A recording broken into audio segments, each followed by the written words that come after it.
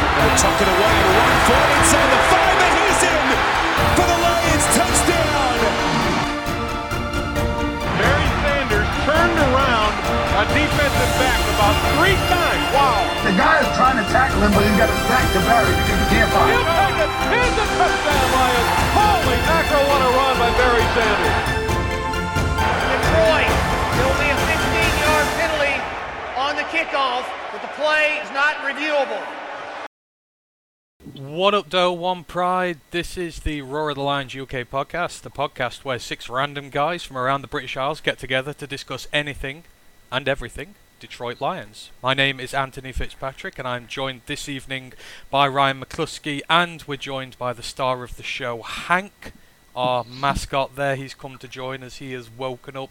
So with Hank's here, you know what that means. It's Wednesday, and of course it is the College Football Podcast, the podcast where we go back to college to expand our knowledge of the land before the NFL. Ryan, how are you this week?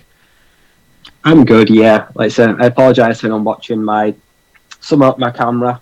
It's blurry. I'm zoomed in. Don't know why. But no, I'm all good.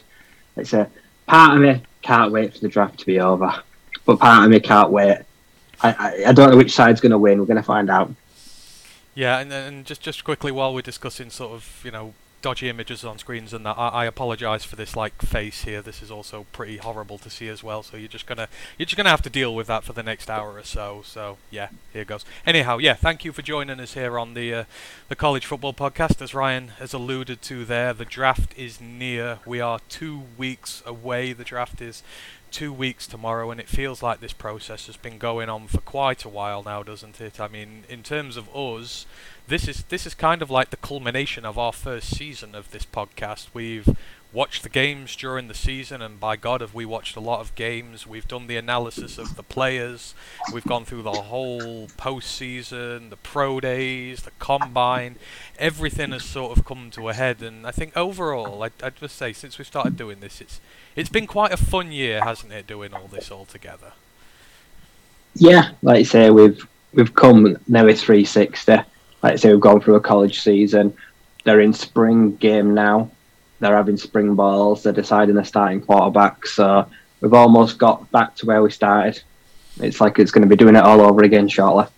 Exactly. It's like we're going to get to the draft in 2 weeks, and it's going to be like, well, there we go, we're all done now. And it's like, no, we're straight on to the next cycle when this is done. You've got to look at the quarterback battles next season. Like you say, there's all sorts going on. JT Daniels went to, oh God, where's he just ended up today? I've completely forgotten. He's gone to West Virginia Mountaineers. He's gone to West Virginia. That's going to be an intriguing one. That's going to make them a team to potentially watch next year now. But yeah, as soon as the draft's done, we're going to start digging down into all that. But in terms of today, I think usually when we do these shows, I've got this big ass sheet where we have all this research done down, and we've got a clear plan for the show, and everything goes smoothly. Well, this week we're working really off-piste with. There's 2 weeks to the draft. Everything's happened. The pro days have happened. The combines happened. There's not a lot now that's going to happen between here and the draft that we've not really gone over already. So what we decided we'd do is we'd have a show today. We're just going to go through lots of questions. So Det Fan Man's in the chat. He goes, did I miss Hank? You did, but hopefully we'll get him back later, Det Fan Man. So yeah, we're just going to go through a bunch of questions today, really, and just have a little sort of impromptu Q&A. If you've got anything that you want to ask us, just whack it down in the chat. I've got some mailbag questions from our socials. I've also come up with some questions for me and Ryan to discuss some of the lesser discussed aspects of the draft, just trying to do something a little bit different, because I think we can all agree now there's a lot of issues in terms of the draft and the Lions this year that we're really, really just tired of, especially that second pick in there. Just before we start, get through all the usual housekeeping stuff.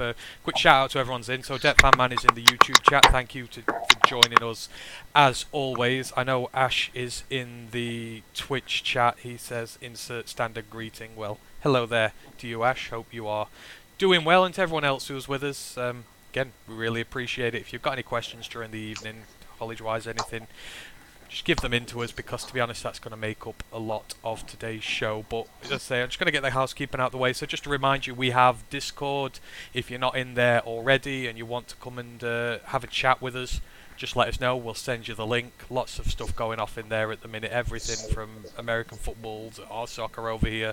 All sorts of interesting conversations. So if you like playing Wordle, it gets very competitive in there as well. So just drop us a message. We'll give you the Discord link. Our main podcast, we're going to be coming back next Monday. We will be doing our 7-round mock drafts for the Detroit Lions, and we've got a special guest joining us as well. I'll reveal who that is at the end. Our British viewers might know who this guy is. Obviously, we're part of Lions Nation Unite. If you've not checked that out yet, go give them a go. That's Herman Moore's fan project, where he creates a forum with content created by the fans for the fans. It's a really, really cool app you can go on. You can find us on there. You can find all sorts of other Lions YouTube greats on there. You got Dose of Dion, Lions on the Prowl, all that sort of stuff. So go check LNU out if you haven't already. If you follow us on Twitch, we're now an affiliate on there. So if you could follow us on there, send us. If you're part of Amazon Prime, you get a free sub for Twitch on there. If you could send us that way, we would really appreciate that. I know we've had quite a lot in there. Derek Bo Barrett gave us one the other day. He's done it 2 or 3 times now. Thanks ever so much to you, and thanks to everyone else who's subscribed to us on Twitch as well. Our follower count is slowly growing on there, and of course you can find us all over. You find us on YouTube. We've recently done interviews with Eric Schlitt and Ryan Matthews from Pride of Detroit. You can go and find those on there, and you can go and watch our uber long pod where we did the first round mocks the other day. That went on quite some time, but it was quite funny and it was worth a watch. So if you get a chance to do that, then do so. And just the last thing I want to plug before we get on with this, obviously draft is 2 weeks away. We will be doing our live draft shows. If you weren't with us last year, and a lot of you weren't, because this time last year we got not that many followers compared to what we do now, so we will be going live during the draft. We are live all throughout. We have guests on with us. We get a lot of British podcasts. We get listeners from over in America. We get all sorts. So, come and give us a check out there. We're going to be doing a pre-show on the night of the first round of the draft. Then we're going to be live all throughout that. Then we'll do review shows on the Friday and the Sunday. We're getting guests lined up, so keep an eye out for it. But it really, really is going to be a lot of fun. So, yeah, that's everything in terms of the sort of housekeeping for now. So we are going to crack on today. In fact, there's a few more people joined us. Drew Forsyth is in the chat. Dan McGuinness is in there as well. Dan says, how are you fellas? Hope you're all good. We are good already. He also asked us a question. Well, we'll answer. Oh dear. Oh, so yeah. Yeah, Dan's asked us a question. I'll get there to that in a minute. But yeah, Drew's in there with us as well. Drew, I believe, Drew is a very interesting gentleman. I've had the pleasure of talking with him over on Luke G's chat recently. He's ever so good at what he does. He's got a podcast on there. In fact, I'll shout that out in a little bit there for you, Drew. But I can imagine it did. I can imagine it did drive you a bit insane. The mock draft one the other day. There were a lot of interesting decisions in there, including my own. I must admit, Ryan, you weren't there to go through that one. I think Matt's going to try and pull you up on some of those next week. But I mean, how do you feel about your mock draft altogether that you put the other day? I mean, I just don't like mine whatsoever at this moment in time. But I don't think any of us are really going to get to a satisfying conclusion with it, are they? No, I don't think anyone's going to be happy with their mock draft, really. It felt like more like a chore than a labor of love. I don't know, last year wasn't easy and we didn't do very well, but I feel like this year we're probably going to do even worse. Yeah. If I get 5 right, I'll be happy. But if I got none in the exact player to the exact team, then I won't actually be that surprised. I feel like I got a lot of the first round picks right, but their order, I have no idea. I was looking online at needs as well, but that's just opinions on what people needs and who's available at the time. Like say, looking online for specific draft needs for each team, like say, is very subjective, and you try go by it, but then they say they need O-line, but do they really need an offensive line? Do you just want to give them a nice fancy receiver? I felt like I tried to be as true as I could with the teams that need an offensive line, because I felt like that was the hardest group. I don't feel like there's that many elite offensive tackles, and there's 2 really good guards, but 20 teams need an offensive lineman. So I had to go to their next need. So some of them probably not got a clue. Yeah, I fully understand that. I mean, we get annoyed when people outside of Detroit start trying to mock us, certain people, and you're just like, you really don't know, really, do you? So, we know because we support the team and we're kind of more intuitive as to what we do and not need, even though it might appear quite, easy on the outside. This team needs that and that. Maybe they don't. Maybe they've got players coming back, they've got all this sort of stuff. So just trying to work it out is an absolute nightmare. But yeah, it's going to be fun. The Lions 7-round mock one should be a lot more fun next week. I know we've already done one for this show, but really going to give it another go, try and get a few in there as well. Big Aries 70's joined us on Twitch. He says, I'll be trying to listen in on draft day. I have 3 or 4 to flip between. Hey look, if you can't listen to it all, we don't expect you to listen to it all. I mean, trying to listen, because Matt's away in America at this time, so it's going to be me, it's going to be Ryan, it's going to be Steve. Trying to listen to me for 20 hours over a weekend, I fully don't blame you, but if you want to drop in every now and then, we'll put up the schedules of guests we got, so maybe there's someone you want to come on and listen to us talk to. That'll be fun there. So yeah, there we go. And Ash says, yeah, I just redid mine for the predictor competition since my entry disappeared. I'm not 100% happy with it. Yeah, no one's happy with their mock drafts, and everyone does it a different way, so don't know how to go with this. I mean, some people, they like going the positional value routes, they like going the best player available routes. I don't know. Anyhow, I'm digressing, so we'll move on. So yeah, for any of us don't know, we're just doing a question and answer session really this evening on the draft. As I say, we've got some mailbag questions. I've got some questions I've done here with Ryan, and then if you want to put any in the chat, then go for it. Just quickly before we do start, I mentioned Dan asked a question earlier, and can answer it now. I guess we've done it a few times, but he goes, I know it's been asked, but I missed it. He goes, how do you all become Lions fans over there? So I don't know, Ryan, if you want to give a quick thing for how you got into the Lions. I'll do mine, and then we'll crack on. Well, if you go from like 2000 2010, like picking an NFL team wasn't easy, because you kind of, before Sky Sports took it all on, you had like one Channel 4 game a week, like say late 90s, 2000s, so you didn't get much exposure, so you got a game a week and you didn't choose who it was. So I just happened to pick a week where Detroit was playing. I think the first game was it was a Packers game or a Chicago game, and being where I am from, being from Bradford, like I say, it's not the most affluent of areas, which I suppose you could say about some of Michigan, especially Detroit. Like I say, it has these redeeming features, but it's people down in the luck, very industrial. Sports team, Bradford, have been very big. They've been to the height of the highs, and right now we're at the low of the lows because we're crap.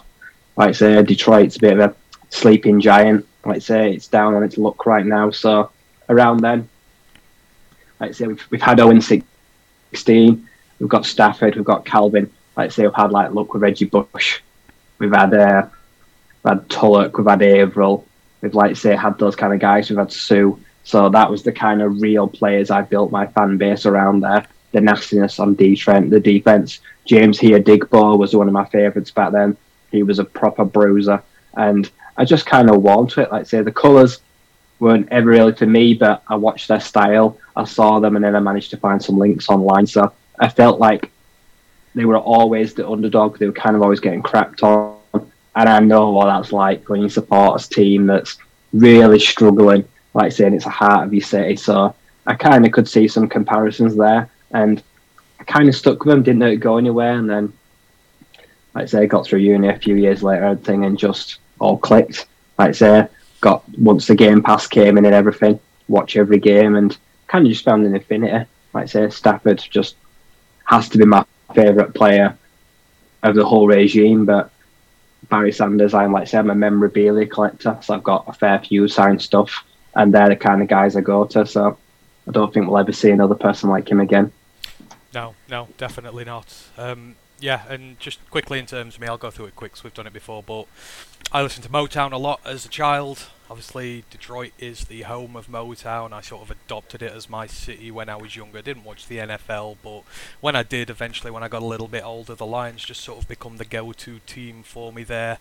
I didn't really question it at the time, and then even when I did, and when I found out they weren't the best in the world like Ryan, my soccer team over here is not one of the most successful in the world. It's quite small. We have a fan base, a hardcore fan base of about 5,000. This is them, Chesterfield, my other love. We're not even in the professional leagues in English football at the minute. That's how low down the rankings we are. But when you support teams like this, the community is passionate and it is very welcoming, and you just meet so many great people who are in it for the love of the game, not for the glory of it. And it's the same with the Lions. The Lions community is absolutely tremendous. Everywhere we go, from everyone who comes on here with us, you go on Luke G's shows, all that, it's amazing. So that's a short thing for me. But if you do want to see a bit more, Dan, actually, we just did a video that's come up this week on Deadline Detroit where me, Ryan and Matt went on to chat with them and we discussed this in a bit more detail. So if you want to see how we became fans in a bit more detail, go and check that video out. You can find it on our Twitter.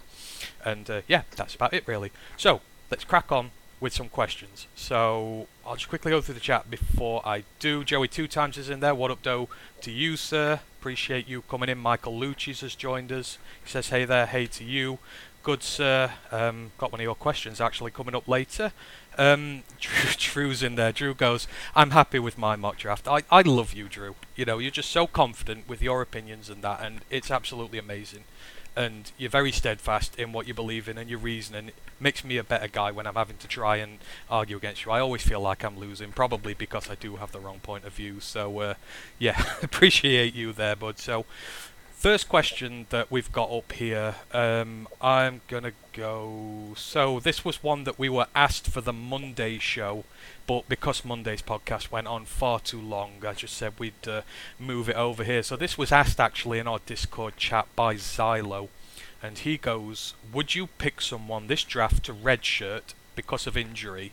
So you've got like your Damone Clarks, your David Ajabos, although he might not need to redshirt. And it says, with the goal of competing for the playoff place in 2023 and not this season. So obviously, this draft class is full of injured players. You think both Alabama wide receivers, Mechie, Williams, they've gone down. Drake London's just coming back off a broken ankle.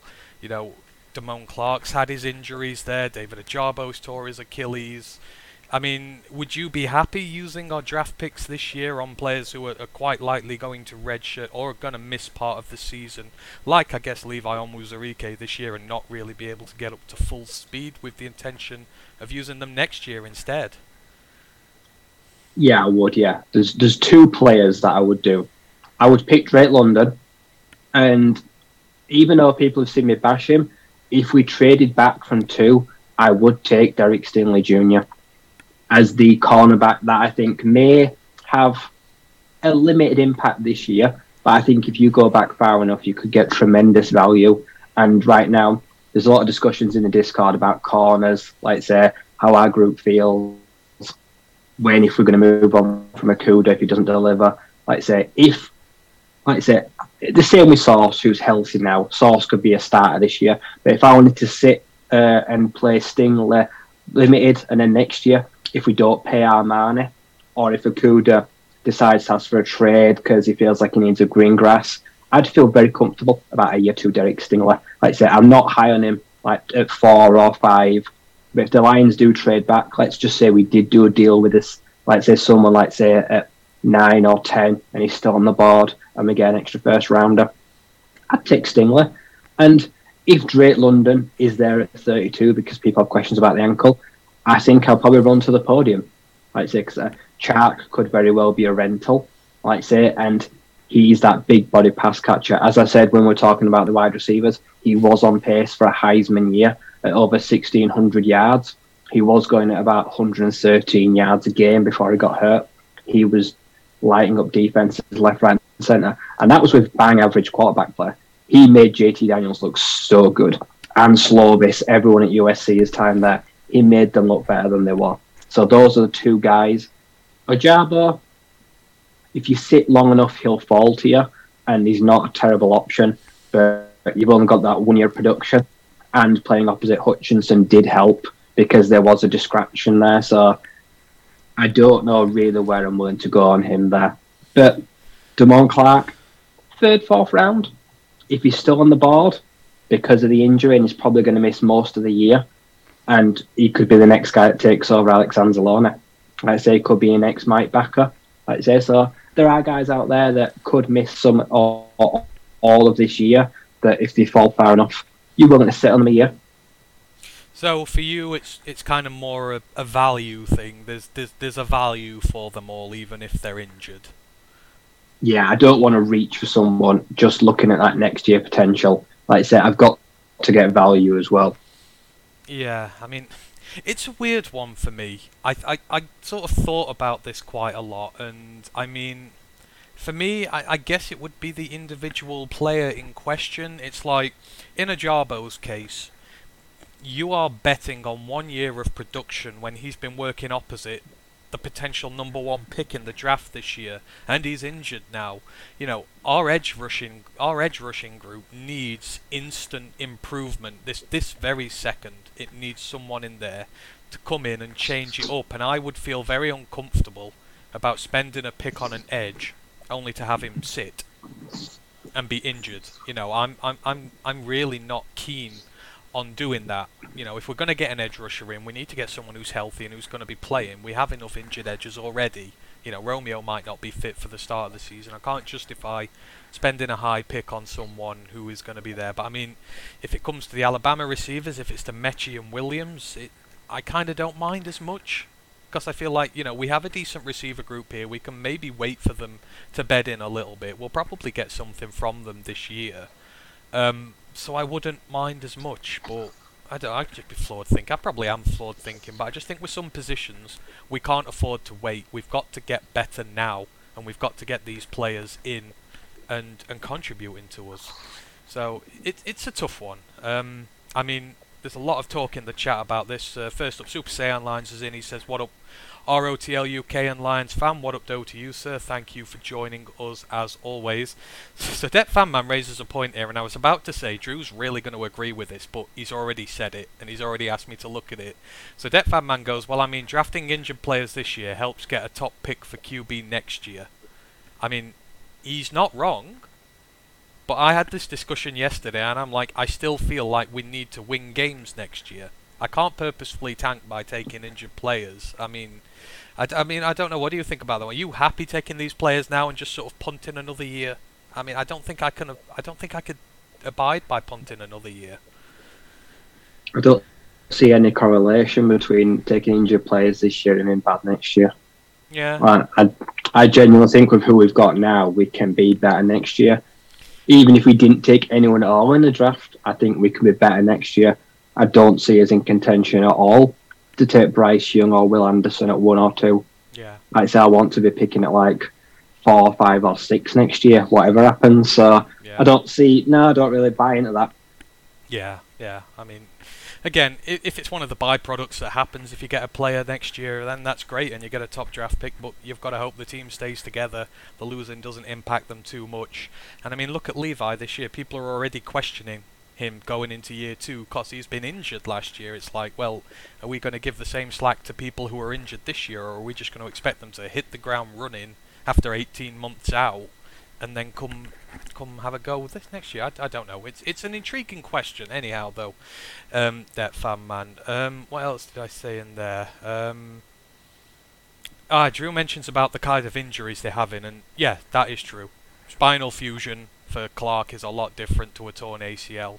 I guess you can come back from. I guess you have to take everything on its own merit, and you know, see if there's going to be any long-lasting impact. I know there's no way to really judge this properly, but yeah, I guess you have to look at it on its own merit. What the injury is, how long it's going to take, odds it's going to affect them at the next level. So, a bit intriguing for me. It's for Ryan. He says there's value there for everyone. They've just got to fall to the right thing. For me, it depends on a player-by-player basis as to what you're looking for and whether you're willing to let them wait or not. So, I don't know. We will see with that one now. Drew asks, who is the third host? Well, Det Fan Man will be delighted because this third host is Hank, the French bulldog. He's here. He loves to steal the limelight. Every time he's here, everybody asks about Hank. No one cares about us. You know, I think that's why we get lots more viewers on this show these days. They all just come to watch Hank. So, you know, appreciate that if coming from there. Appreciate you coming to see him there. Super Saiyan Lines goes, we need to win games this year and next year. Absolutely. For me, the next stage of this team's development is learning how to win games. It's all very well having the attitude, it's all very well having the camaraderie in there, the culture set, but eventually you've got to learn a culture of winning games. And I mean, if we can't finish in front of the Bears this year, who are at the start of a rebuild and are absolutely atrocious, that would raise such big red flags for me in terms of this coaching staff and their ability to make this team good. So, I mean, people think differently. People think we can not do that, and that's absolutely fine. You're well within your right to think of that, because if we do pick high again next year, we get the quarterback, we could have the developed team there, but I just worry that this team loses too much, the youngsters lose too much, and then when we've got the team here, they don't know how to win games, and we're just back to where we started. So I can see both sides of the argument with this. Super Saiyan goes, as Lions, we are so used to seeing them lose that we are okay with just okay seasons. I'm tired of that. I want to see these guys win now and next year take the division. Well, I mean, taking the division may be ambitious, but I'm with you, Super Saiyan. I want to see them winning games. I want us to beat the Bears. I want us to beat the Vikings. I want us to be competitive and go into next year. We've got draft capital next year to go up. So I don't think where we pick necessarily with our pick is the biggest thing in the world. We might get more picks this year. Who knows? There's a lot of factors in play here, but yeah, I don't know. We'll move it on anyhow. In fact, I'll just quickly check Twitch before we do. Oh, quick one. Just a one-word answer, Ryan. Ash goes, just for funsies, who's a better quarterback, Jordan Travis or De'Aaron King? Probably go Jordan Travis. I know he's baiting me into answering that question. Yeah, I'll say that as well, but De'Aaron King's bad, so, that's not a compliment. That's just like who's the worst out the pair of them. So anyhow, yeah. Right, we're going to move it on with some of these questions. So another one from our mailbag. Phil on WhatsApp posed us a Michigan Jeopardy question. He said, would you rather take Hutchinson at 2, or would you rather have Ajabo, Hill, and a future pick after trading the number 2 overall? Bearing in mind Ajabo, he's probably going to be injured this season.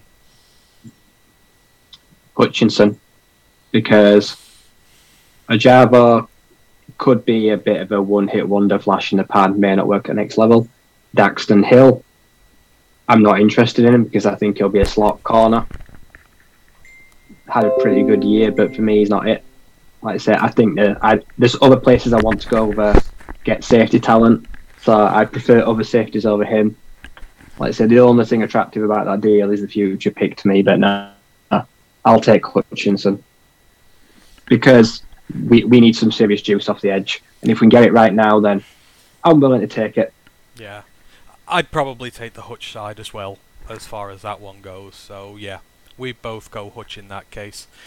Joey goes, if they only win 3 games next year, Holmes and Campbell will be firmly on the hot seat. I mean, yeah, I figured they would. The third year, they really will have to go for the playoffs and really make marked improvement very quickly. It's very complicated. I don't know how long Sheila will give them.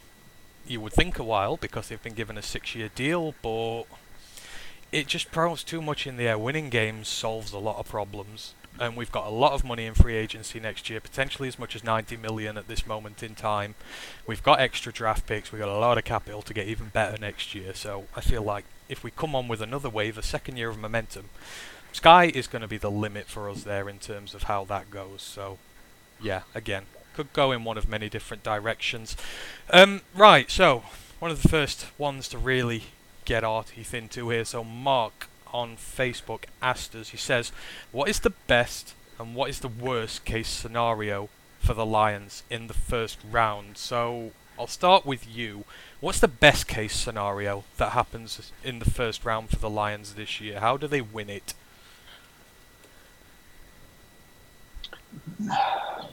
I'd say trade 2. Ideally, I want to come out of this first round with 3 players. So if we can trade with someone and get another first, then I am very happy. That is the best case now, even regardless of who the players are. If we can shift 2 that no one really wants or no one's really worth, then that means Brad Holmes has got some good negotiating skills.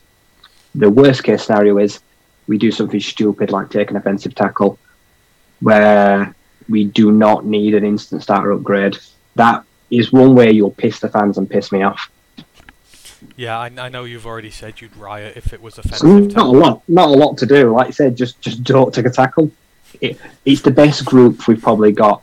Like, so you don't need to make it better. Just go fill another hole. We've got so many weaknesses. It's not a weakness. So anyone that I've seen like doing like icky at 2, like I just want to punch you in the face. Like it irritates life out of me. That would really, really upset me. Just in case any of you in the comments and chat anywhere have like mocked him at 2, just don't worry. We aren't actually threatening violence towards you, but you know, it's just emotions are high at the minute. So, but we've had about 9 or 10 players mocked to us by there at this point. So, right. So your best case scenario is that we trade and get 3 picks, and then your worst case is if we take a tackle. That's fine. In fairness, that's the same with me. So my best case scenario is we trade. You know, if we can get 2 picks in the middle of the first, and one of those players especially could be Devin Lloyd and someone else. You know, we've got 4 picks in the top 34 then. We have massive influx of talent for next year. That's really going to be a big boon, and for the coaches to be able to get their mitts into them and really start developing them straight away, that's an absolute win for us. I don't mind missing out on some of the better players there. If we get 4 good ones by 34, we absolutely win this draft for me. In terms of the worst case scenario, for me, I've put it's drafting Trayvon Walker and not having a safety by 34. So for me, if we draft Trayvon Walker, you are betting on upside. He has not produced the most amount on a stacked Georgia defense. You're betting on his athleticism. You are betting on him at the next level to be able to become this all-conquering pass rusher, which he's not been in college football. It's the defense as a whole that's been all-conquering. For me, that represents a huge risk that we can't afford, because his floor is a lot lower than the other 2 if he doesn't pan out. Kayvon and Hutchinson, I'd sooner take one of them 2, because I know at least, even if they don't pan out as well, I'm still going to get a pretty decent player out of them and not a complete and utter bust, which is what Trayvon Walker could be if that athleticism does not translate. And if we haven't taken a safety by 34, I am going to be screaming, because we have not put anything into that position for so long now that it's bordering on criminal neglect, especially this year when we're just going in with Tracy.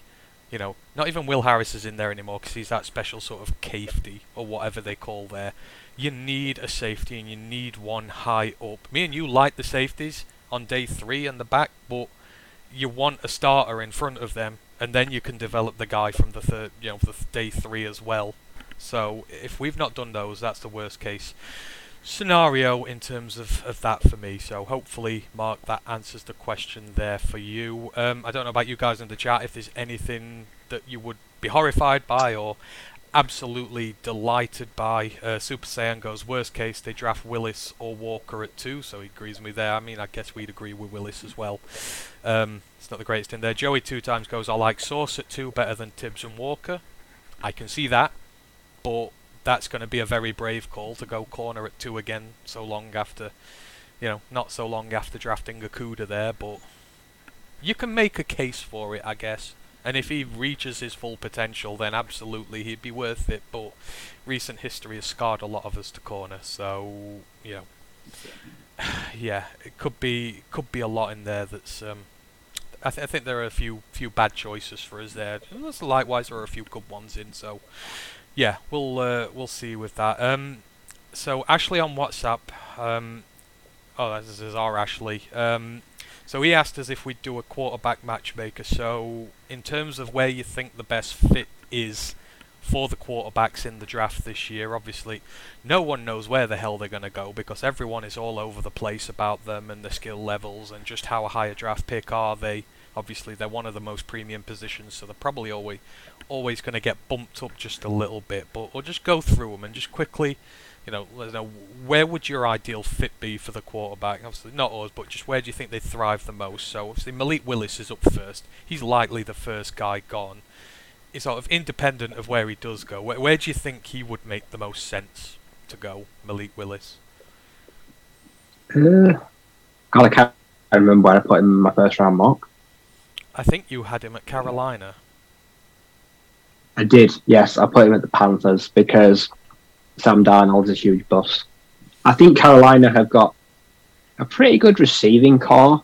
Like I say, they've got a fairly stable offense that needs a spark, and they've shown well that they like to scheme in a quarterback that can run. Because look how much success Cam Newton had when he made that Super Bowl run. They like a quarterback that's able to do both things. So yeah, Malik Willis that's at 6, isn't it? Yeah. I think that could be the first place he goes. Yeah. See, I've put his best fit would be at Seattle. I said this the other day in my mock draft. I've got him going there. I think he's in the similar sort of mould to what Russell Wilson is. I'm not saying he is Russell Wilson, but he is very mobile. He's got the arm to be able to make the throws that Russell Wilson does. He fits the scheme, what they had there for Russell Wilson. And to be quite perfectly honest, if you're going to be a quarterback going to Seattle, you need to be able to run, because you are going to be hunted down every single play out there, just like Russell Wilson was. A static quarterback like Carson Strong or more Kenny Pickett type thing, they get killed there. I think they would get absolutely killed behind that line this year. They've not got the most picks to be able to fix it. But I just see him schematically as a fit for Seattle. Pickett, not necessarily where would he go in the draft, but where do you see him fitting best, Kenny Pickett? Well, the easy option is Pittsburgh, because they're like a big quarterback that's a good pocket passer, a strong arm. So you feel like that's a natural progression to him.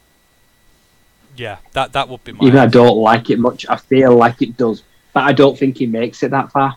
Yeah, I think that's too low for him.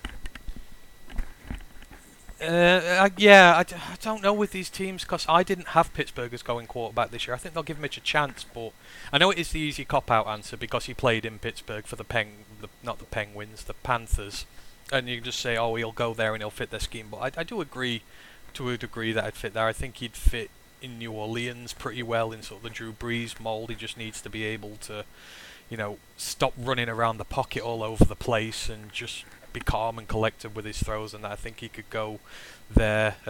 Drew's mentioned, he says his best fit is New Orleans as well. They have the line and the skill position players. Yeah, they do have the players there for him to have some success, and they've got a relatively good line to protect him as well. He just needs to stop being so antsy in the pocket, and I agree, he would make a good fit there. Just quickly diving in the chat again. Super Science says, I asked Daniel Jeremiah on the Pat McAfee show, what's the difference between Walker and Aaron Curry? No one ever talks about them till the combine, but he didn't answer my question. Well, I'm not surprised he didn't answer your question while he was on the Pat McAfee show, but you do raise a good point there, so yeah. I don't know. Maybe he might have seen it. Maybe he might answer it at some stage. Drew also goes Carolina for Pickett. I mean, I don't know. I don't trust Carolina to protect anybody at this moment in time. I would worry if they went down there, and they're going to be a horrible team next year. They're going to be going probably for the number 1 pick. They could ruin a guy's confidence in his first year, so that's a bit of a worrying one. But we'll move it on. So Desmond Ridder, where do you see him being best fit? Doesn't matter where he gets drafted, but which team do you think would suit him best out of all the ones looking for a quarterback? Maybe Washington. I say he's very composed, I'll give him that. And they've got weapons. They already have the line as well, so he doesn't have to escape the pocket. He's willing to step up and stay in there and then drop it in. So I think he would be a good fit with like Terry McLaurin. See, we've not done our answers together for this. We've done those independently, but I thought similar to you. I think that's a perfect scheme for him. I think he's the most pro-ready guy out of the lot of them. And if you put him in a decent situation with some good pass catchers and that, he could flourish. And, again, they've got the protection there for him to keep him upright. So I would like to see Desmond Ridder in Washington for sure. Sam Howell. Detroit. Damn it! I genuinely think that. I know people don't like that, but at 34, if we've taken 2 defensive players, yep. I see him being a nice fit in Detroit. Like you say, he has got sneaky escapability, but he is a pocket passer. We have got a great line, and he will step up into it, and he will deliver you a strike. And he's got a big arm. Like I say, so now we're looking to push stays down the field. I think he could be a future Lions quarterback. And I know people don't like that. No, I agree 100%. You know, this is why I thought I might be able to catch you out here, and I'm gonna like mock one of these to Detroit. But you know, we've kind of been on this train together for a while now. I'd be the same if we've got two stud defensive players, and then he sat there at 34, and they call his name. I'm just not going to be mad. You know, I just like the way he played. Like I said, before last college season, I wasn't interested in the slightest. But after that hammering he took after the Virginia game, I just watched him more, and he's tough as Stafford. He's absolutely as tough as Matt Stafford. He has that Motor City Dan Campbell grit that you want from your quarterback. He is a pocket passer with a good arm. There are bits he needs to work on, but like I say, he's got the escapability as well. You can use him in the run game on the occasion when you want to, and I really root for him. He's 100 times more mobile than Goff. Yeah. Watching Goff try to escape the pocket is painful. But like I said, I think of all quarterbacks rushing this year, Howell finished like third. Down like Willis and Corral, like I say, and he had like 11 touchdowns on the ground. Like I say, he is really good in open space, and he's got a good low center of gravity. He makes it look effortless when he's trying to escape the pocket, whereas Goff sometimes looks like an absolute clusterfuck when he runs and turns into a sack. Yeah, you know, you said it a bit there, and Drew's just said it as well. He goes, he's a pocket passer first, but yet he's mobile. He will look for the pass first. There are too many quarterbacks who go scampering after a first read too quickly. That ain't going to get you very far at the NFL level, but he will go through all his reads and then he runs if he needs to, which is, you know, that's a big thing for a quarterback, especially a rookie. You know, you want that guy who's going to look for that the is pass the number first. one. Yeah. That is the number one problem with Malik Willis. I read somewhere, I think on like QB pressures or where his line collapsed, he scrambled and left the pocket on 41% of his drives. The NFL average is like 24%. He has got to learn to stay in the pocket and stop bailing because he will get murdered. Yeah. He needs to grow. He needs to grow some balls. Like I say, his line at Liberty wasn't the best, but he will not step into it. He just gives up way too quickly because he knows he's athletic. That will not fly at the next level. You will get yanked out of the game if you will not trust your offensive line or step in and deliver a strike. If you just try to roll out constantly and run into a sack, or they just put players on the outside to stop you rolling out, like you say, you will be a bust. Yeah, and even, you know, that's one of the things the Lions have done well over the years, of keeping mobile QBs from escaping. You know, if we can do that, anybody can. And then you're in trouble. And that's the big issue I have with Willis at 2, and it's always I've had it. I love the dual threat QBs, but I just hate how he escapes all the time. He's not looking for his throws first a lot of the time, and like you say, it's going to get him hurt. So Sam Howell has that. Fan Manzamud, he goes, I'm totally down to throw in the towel for Howell. Well, thankfully we don't need to throw in the towel for him anymore. We will get him if we want him, but yeah, I would not be mad, and I'm sorry, that's just how I feel. So yeah, we'll see. I mean, I think they might. I don't know, but again, wouldn't be too upset with that. Right, so last couple for the QB matchmaker, Matt Corral. I know you're the biggest Matt Corral fan out there, so I imagine you'd find a home for him quite quick. Yeah, given New Orleans, given the weapons and given the really good offensive line, there's no reason Matt Corral can't be the best rookie out of this class. People have just stopped talking about him because he got hurt and they haven't seen him. But in the SEC, he was putting up huge numbers week in, week out, and there isn't many things he can't do. He has got a huge deep ball. Like I say, he was spraying them to Braylon Sanders and Ontario Drummond on a regular. Like I say, I think he's going to be really polished at the next level. I like the thought of him in Pittsburgh as well.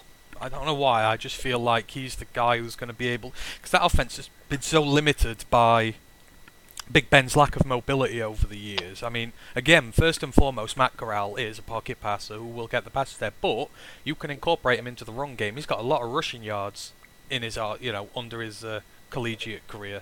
You know, I mean, on some games he's gone over 100 yards. This is a guy who you can scheme a lot differently for him, but he's not incredibly different from Big Ben in the style he throws and that, so you don't have to change your offense for him.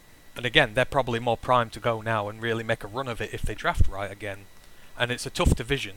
They, you know, I know I said they wouldn't take one, but if they're going to, he'd be the guy I think I'd go for there. And then finishing it off, the last one of the lot, Carson Strong. I mean, See, it's hard because, like I say, even when healthy, he's not the most graceful. He's not the most prettiest on the eye. Like I said, the escapability, the dual threat isn't always there, but he's got a very strong arm. He's pretty accurate. He's got a nice tight spiral. So you've got to give him someone that will create a shield for him. So you've got to give him with someone with a really good offensive line.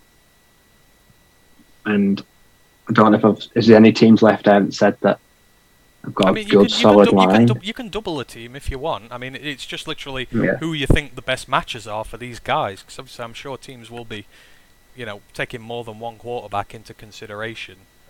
I mean, again, like I say, you need a pocket passing team. I mean, it's like, I wouldn't say if the Patriots had taken someone last year, he might fit in there, but he probably might fit in there. But they had someone last year. Obviously, they got Mac Jones, but I think he'd be in that sort of mold. Maybe the Falcons. If he's in round 2, maybe Atlanta. It could be a successor there. As long as they spend the next 2 years rebuilding that line to protect him, because obviously he will redshirt next year. He will not play next year, so they've got 2 years to fix the line. I could get on board with that. He's got the big arm, got the fast receivers out there. Yeah, okay. So that is our matchmaking scheme there for the quarterbacks. Right, there's a few more on there, but I'm going to go to some of the ones I've done for us this evening. So questions that maybe not have been asked as much about at this moment in time. So the first one I've got for us. So last year there were some surprises in the first round in terms of guys who were picked. Obviously, the Raiders every year seem to pick someone who comes from out of nowhere in terms of the first round consideration. But the one that stood out last year was Peyton Turner. So obviously he was the edge guy who was drafted by the New Orleans Saints at 27 or 28, something like that. He had been mocked towards the end of the second round for pretty much all of the, post-season activities, going through the combine and everything. There was no chatter whatsoever about him being in round 1. Not even close to it, not like on the periphery. And then he got picked. Now obviously it happens every year. Some teams have much higher evaluations on players than anyone watching does. So my question here for both of us, but I'll go to you first. Who's this year's Peyton Turner? Who do you see as a player who has not had any discussion really about being in the first round whatsoever, who someone could really love and will take in the first round?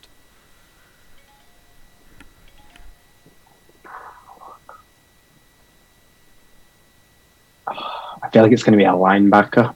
I feel like someone like, well, he's had talk, but it wouldn't surprise me if like Leo Chanel or Quay Walker, if one of those sneaks into the end of the first, which could very well be a mistake. I feel like one of those two, maybe. So linebacker, yeah, that's good. To be honest, to me, I think it's going to be edge again this year. Obviously, Peyton Turner was edge last year. I think with the amount of edge guys around, there are a lot of developmental guys, inconsistent guys on the end of the first, and I think the one who could really sneak in for me is Nick Bonito. Now, he's the Oklahoma edge. Now, as far as I've seen, he's had no first-round consideration whatsoever. I know at one point he was sort of in that group in the 35 to 40 section apart from that, but I've never seen him mocked to the first. But for me, the versatility that he brings for you, you can play him in a 3-4 as an outside linebacker, you can play him in a 4-3 as sort of an off-the-ball linebacker, you play him as an edge on passing downs. For me, I just think that versatility you get there with him, he's got, I know the frame is a little low for what you want for a guy like that, but he's got speed, he's got quickness, he's got the body control, he's got the bend that you want there from him. I just see a team, especially with a defense that's quite flexible in the way that it plays. I feel like he might have something over the guys like Boye Mafe and Kingsley Enagbare and the guys like that who are up there who are a little more, not as versatile in what you can do with them. So for me, I see Nick Bonito being the surprise round 1 pick there, but I can get on board with the linebacker one. 'Cause to be honest, outside of Dean and Lloyd, no other linebackers have been predicted in the first round, have they? So I can get behind that. I don't know what you guys in the chat think. Now, Drew, this was one I was thinking about, but Can you see a running back? Yeah, Drew's put Can you see Breece Hall sneaking in the first? Yeah, Drew's put Breece Hall in the chat. Now, I thought about this. I was just thinking about that. Like, I was, and I'm just thinking who would do it. I know, because I know Breece has been sort of upper second round. Well, I guess he's mid-second round, upper second round, but it would be a surprise if he went first. But who could you see pulling the trigger on him? I mean, who needs a running back? I think it's got to be someone. It's got to be someone that's got everything in place. Exactly, and you look at the groups at the end. So I mean, the Packers have 2 first-round picks if they go a wide receiver. I mean, oh no, they've still got Aaron Jones, haven't they? So you've got the Bengals, you've got the Packers, you've got the Titans. In fact, you know what? The one who yeah, maybe. I know. He's an upgrade on Zach Moss and Singletary, maybe. The Bills, yeah. I think that's the one I saw, because I was thinking about this earlier, whether I wanted to give it an answer or not. But yeah, Breece Hall could certainly be one in terms of when it comes to the Bills. Drew says Benito to Baltimore in round 2. I mean, he might be. He might very well be, but I think the versatility for me means that he could sneak in there. I mean, Peyton Turner came out of nowhere, didn't he? I mean, I didn't even know who it was when they drafted them. I mean, there was him, there was Tryon, the linebacker from Tampa. He'd not really been predicted up there. I mean, the Raiders raided like usual with Leatherwood. Me and you were really down on Leatherwood last year. And they took him at, 14, 15? It was like, oh god, there were some reaches in there.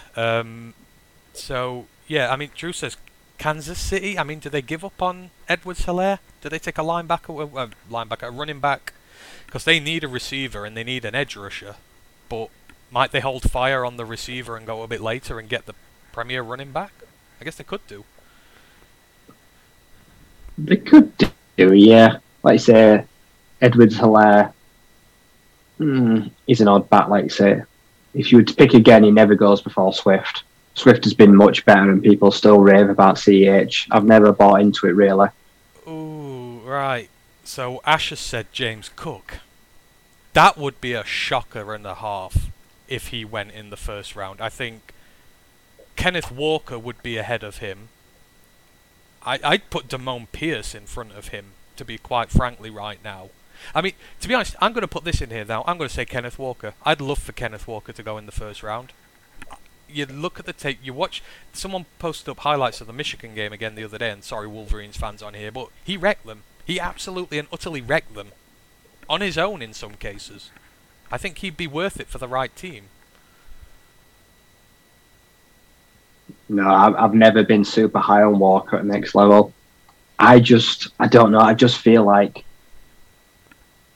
I just don't feel like he's got it. I'd say, and James Cook, I'd probably have to drug test myself if he went in the first round, because I think I'm hallucinating. Yeah. That'd be a disastrous pick. I think Kenneth Walker. I think any running back in the first round this year would be a disastrous pick, because they will all be there in round 2. Yeah. Why would you give up a first rounder? There's no Derrick Henry. There's no. Who would you say is the elite backs right now? Like I say, there's no Alvin Kamara.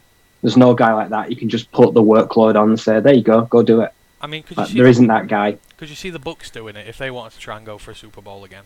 Or do you reckon they've just got too many needs elsewhere? I mean, one of these prepped teams who might just... Another guy in there. It could be. I wouldn't do it, because I still think Leonard Fournette has still got all the capability. He's only like 27 as well, like I say. Like Keyshawn Johnson, whoever is behind him. I don't rate any of the people behind him, but they keep paying him for a reason. Yeah. So, but yeah, someone will fall in love and they will take a back that they want. Like I say, I think the first back's going to be very early round 2, and then you will see a huge list of them go. Yeah.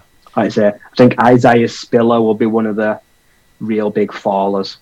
Yeah. Who was supposed to be running back too, but he had a really bad off season. Yeah, agreed. So yeah, in terms of the guys who we think might be reached for in round 1, so we got Nick Benito, we got Leo Chenal, and we've got possibly Breece Hall in there as well. So, like I say, last year was shocking for some of the reaches that were in there, especially the Saints. You don't expect that from them. yeah, big shout out to everyone who's in the chat with us at the minute. My man Lions Rumble has joined. Always a pleasure to have you in here, sir. Hopefully you are doing well. Chrome is in as well. He goes, what up as well. Super Saiyan Lions, Walker to me is still the best running back in this draft. You know, I'm on your train as well. I think there's not much between him and Hall, but I just love the way he played last year. I might be a bit biased, but yeah, they were great there. So, right, switching this round. So, we've just talked about guys who could be the new Peyton Turner this year in terms of getting drafted much higher than they're predicted at the minute. So, I'm going to switch it around. Obviously, some people dropped as well last year. We were very surprised, especially when it came to the safeties. Morig fell when he'd been in the 20s forever. But the big dropper was Jock. Obviously, Owusu Koromoa. We were pounding the table for him at once, especially when it got to the second round pick. And he went well into the 40s, and no one foresaw a drop like that. Now, obviously stuff comes out and these players drop for a reason there, but it was a big drop and an unwarranted drop because he played well with the Browns, and they got an absolute steal getting him there. So the question is, who do you reckon who has been in first round contention a lot this year? Who do you see has the potential to have a JOK slide this year?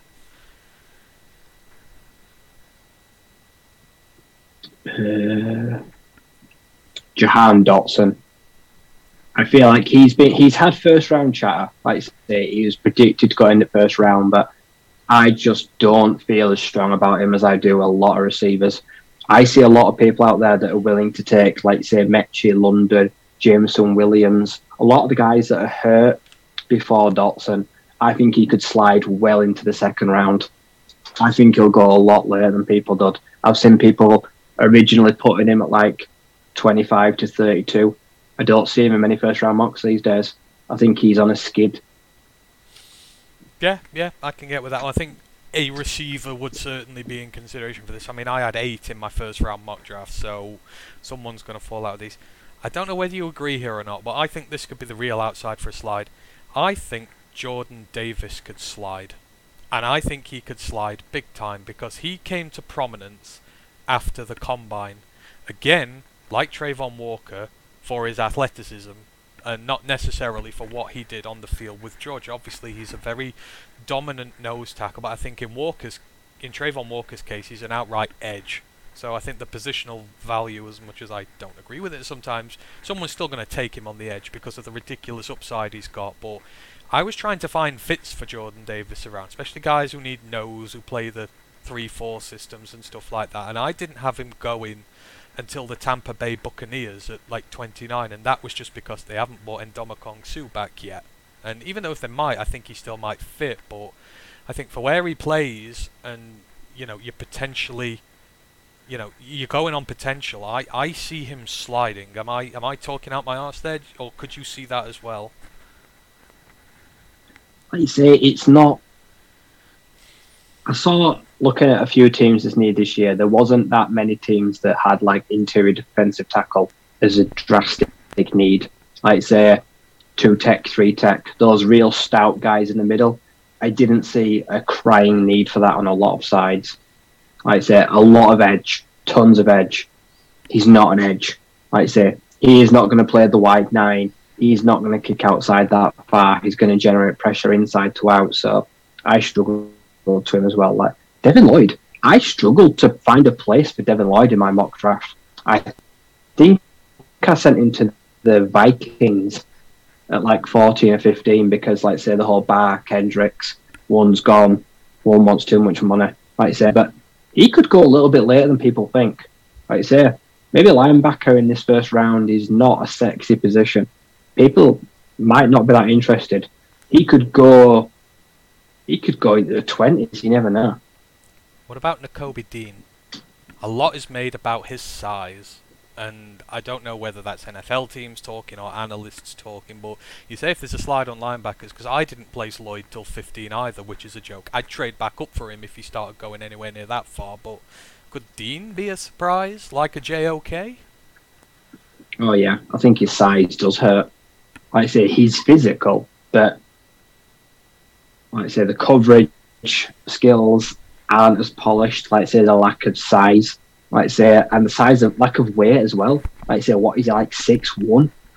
like I said, that is not like your typical modern Mike linebacker.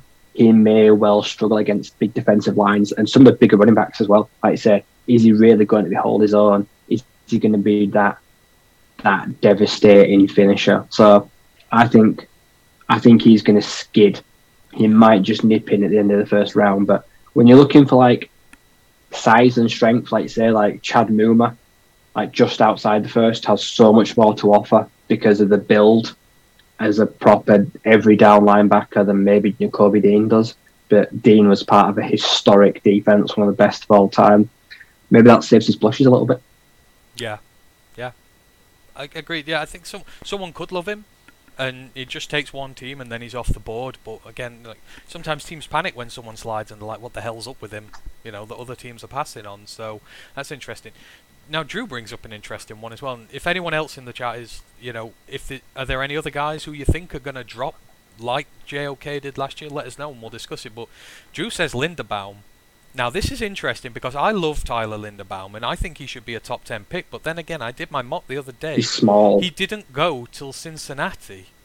And I was like, again, there's a landing point at Baltimore for him. But I think Baltimore's need of edge is far greater at the minute because they don't have one. They've just re-signed Calais Campbell, who's 50. And they're going to need a new guy there in future. And I think that takes precedence. And every time it came to sort of a pressure point for him, they always had a more pressing need. So could you see Linderbaum potentially falling quite far? I could do, yeah, because he only came in at like 6'2". I didn't know he was that small. He's very athletic, but he is not a big guy. Like I say, I think I like Alex Lindstrom. He's a really good centre. I think they'll probably toss up between one or two, but I struggled with centre this year as well. It was not an easy place to mock someone. Well, I think Alec Lindstrom's a day 3 pick at the minute, isn't he? Last I checked. I don't think he's not on Linderbaum's level, but I could be wrong. You never know. Super Saiyan Lions asks us in the chat. He says, what do you guys think if the Lions would take a running back in the 2nd or 3rd round? Because as much as I like Swift, I don't think he stays healthy. Now, it was interesting because I think in our mocks last week, me and you both took a running back in the 5th. Am I right or am I wrong?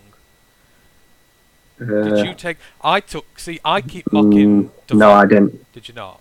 Well, in my case, I'll answer this first. I wouldn't take one in rounds 2 or 3, but I've taken Devontae Price in round 5 a lot. Because we had him at the Senior Bowl. I really like what he would bring to the side. He'd bring a depth in there, possibly to take on a lot of the load as well. You know, he's a very strong runner, very willing runner. I can't remember much about the passing game, but we got depth in our running back room. I just want to put another body in there, another good depth body. I'm not going to spend too high on it at the minute, but what about you? Would you spend a 2nd or a 3rd on a running back this year? Or just are there too many pressing needs elsewhere?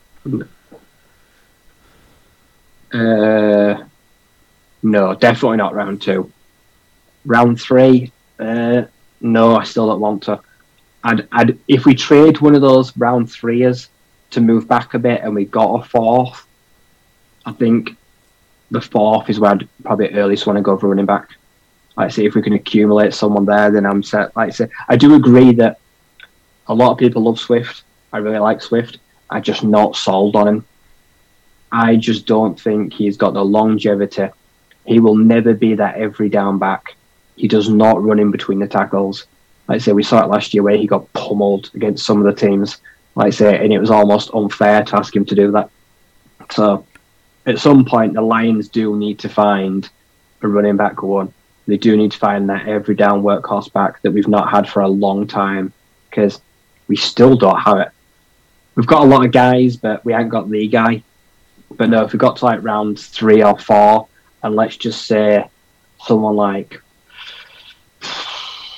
my Rashad White, who's 6'2", runs a 4.45, is there, like in the 4th or a 5th, I'll go get him. Like you say, because he's an excellent receiver and he's got a big body. So that's where I'd probably be looking for a back. I mean, Abrams the bell cow this year, really, isn't he? The Baylor back. I mean, I guess if you're going for sort of a bell cow guy, he'd fit a lot of what you wanted from that, but I think his value is probably... In fact, I'm lying. I don't even know where he's mocked in the draft at the minute. I may be tempted. No.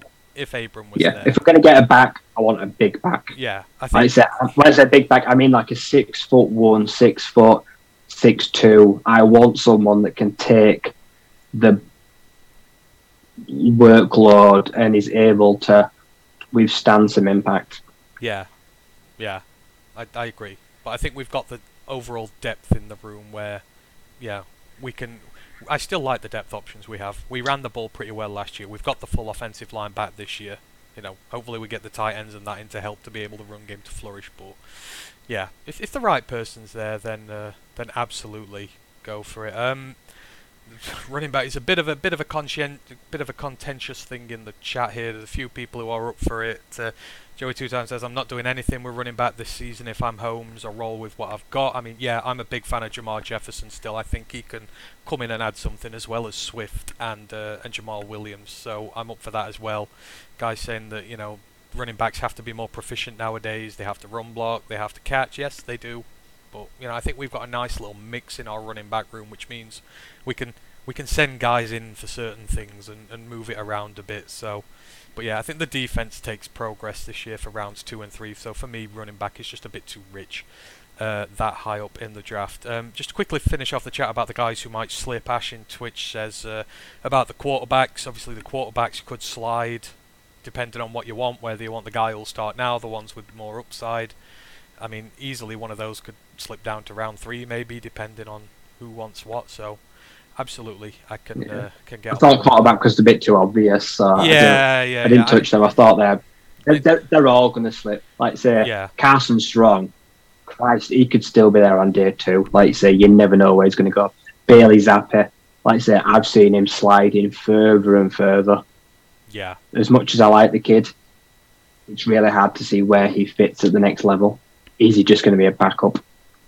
Ridder, I see Ridder climbing, which is funny. Because I'm just, like I say, I would have been mad if the Lions got Ridder at like 32. If we got a stud, like I say, I'd probably pretend to be mad, but I'd probably feel like he's probably the one that could challenge Goff right now.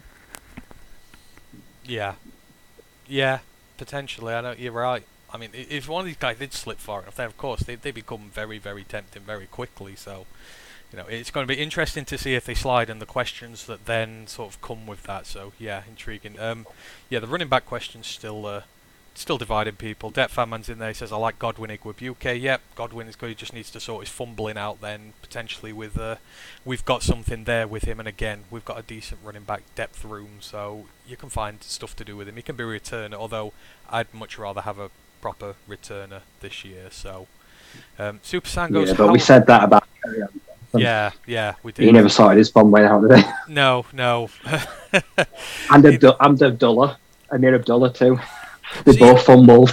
Yeah, they did. You've got to find someone whose ball security is the big thing with them. I mean, even Jamal managed to fumble once last year, and he had an unblemished career up to this point. So it's just a curse at this point. Drew goes, a grad assistant could challenge Goff right now. I mean, it's maybe a tiny bit harsh, but yeah, I agree. You know. The standard's not the highest it could be there. Super Saiyan goes, Howell will slip to the 3rd round. If Howell is there at 66, I will row across the Atlantic, rip the paper off whoever's at the draft, and write his name myself and run up and put it in. That's how strongly I would feel if he fell to there. So, you know, so yeah, I would absolutely do that if he fell there. So yeah, that's good. Now, right, let's move on. Did you say why? What? I'm curious why you think so far that far, because don't forget as well, Howell will be 21 when the season starts. He'll be the youngest of everyone that's a tier 1 starter. So does that not work in his favour, that he's got so much to learn and offer? Whereas Pickett will be 24 and Willis will be 23. So why does Howell fall to the 3rd? Okay. Super That seems a long way for me. Super Saiyan, you are on the clock. Ryan is wanting your rationale behind Howell slipping to the 3rd, so if you have, let us know and we will discuss it a bit more. So yeah, there's all sorts that could happen. There's just all these positions. I think corners could start to slide. I think that would be one we've not discussed either, and I kind of bring it on to this because Tom from the podcast asked us, why should the Lions draft Andrew Booth Jr.? To which on Twitter I replied, we shouldn't, next question, but you know, I guess we do have to discuss it because we did ask for questions from everybody. So, I mean, I guess Andrew Booth is part of that group that could slide way down depending on what goes on, because there are potentially a lot of corners who could come up as well. But I mean, Booth's an intriguing one. I mean, why should we draft Booth if we do? Because he's got the size for one. He's got the prototypical build you look for. He's strong. Like I say, he's been played at a higher level. He's got good experience. So I think he's one of the more, I'm not going to say he's elite, but he's a safe option. If that's one of the words, he feels very safe, which I feel fine with. And he's got good size and length, whereas, like you say, Kyler Gordon, Trent McDuffie, they're a bit scrawny. They've got the small arms. So's McCreary. He's got little baby arms, hasn't he? Even I like him. I feel like Andrew Booth looks for what you look for. Like I say, if the Lions have to take a corner in the first 2 rounds, I will trade back and take Sauce. I would take Andrew Booth Jr. Like I say, if we get an extra pick or at the end of the first, if I'm pressed to take a corner, someone like that. Or like say, like a, I don't know, does Tariq Woolen, does he go at the end of the second? Is that a reach?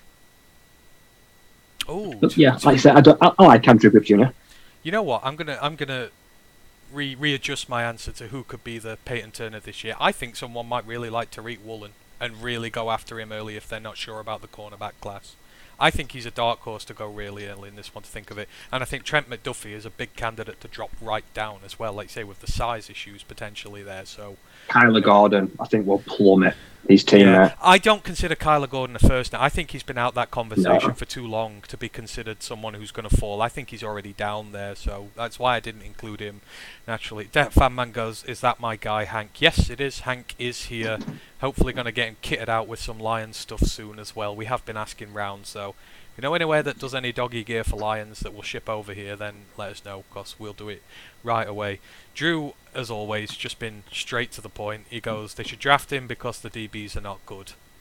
Well, you know, you can't really argue against that with some of that. And there's a lot of potential there, but he is a starting outside corner, like you say, potentially. There is a starting outside corner presence there for him. He has the build for it. Absolutely, we could do that. So Super Saiyan replied, he goes, I say he slides to the third because most of the teams that need a QB will be drafting one in the first or the second. So he's saying he's probably, you know, like the 3 or 4 teams who might draft one straight away, it might not be him, and then after that there's a gap to when people will start taking QBs again. I guess I can get that. If he doesn't go to Seattle or Carolina or Pittsburgh and then that's it, then there could be a huge slide after that. So I can agree. I can agree with that one there. So yeah, like I say, with Booth, yeah, I probably would do it, but it wouldn't be my first choice. I'll say for that one. Then we've got a question from Michael Lucchis. He is in here with a chat with us, or he was. Hopefully you're still with us. He goes, one thing I'm interested in are the limitations of players that we like. And he uses the examples of Boye Mafe and Christian Watson. He goes, what are the signs they could draft them, but Holmes could opt to pass and break our hearts specifically. So, I mean, I guess, you know, I like to say, there are these players we like at the end, Boye Mafe, Christian Watson, but, you know, what are the reasons why they will pass on them even if they were there? I think Watson, you probably look at, if you're going to use something against him, inexperience, like say at the top level, he'd said that he's gone against a lot of smaller, undersized defensive backs. He's probably had a lot of soft zone, a lot of like cover 3. I feel like he's never seen the level of press and man he will get in the NFL. People that will get in his face and will try to bully him. So I think, to not like disrespect him, I think he's always had everything his own way.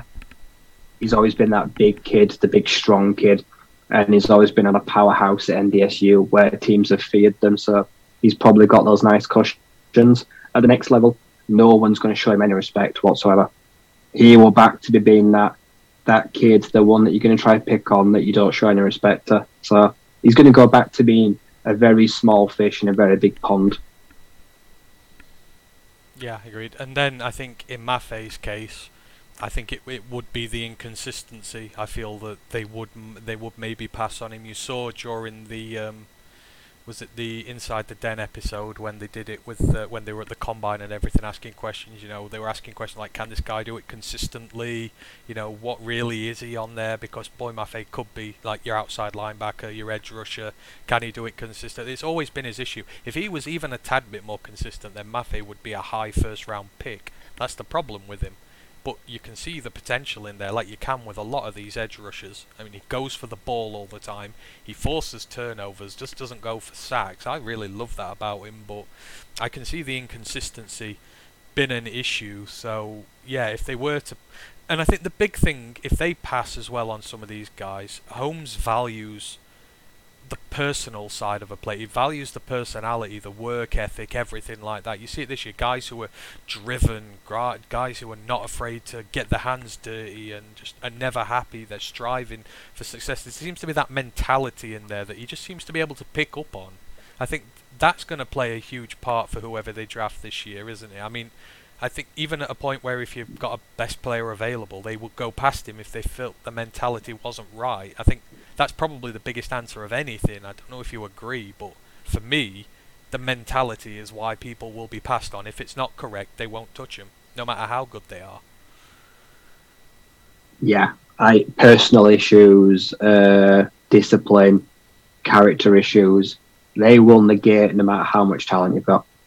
I think that's why they've spent so much time, because the Lions have done a lot of these top 30 visits now, and a lot of the players are players that are like chalk and cheese.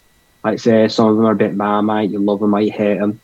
You question them on and off the field, because they want to kind of know what these guys makes them tick.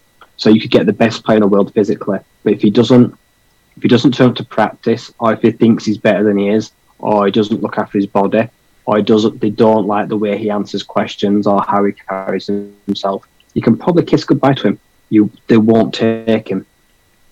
Yeah, I mean, I think that's overall why I'm quite happy to trust what Brad Holmes and Dan Campbell do, because they seem to find the players with the right mentality and the work ethic and the potential skill to back it up, to be taught.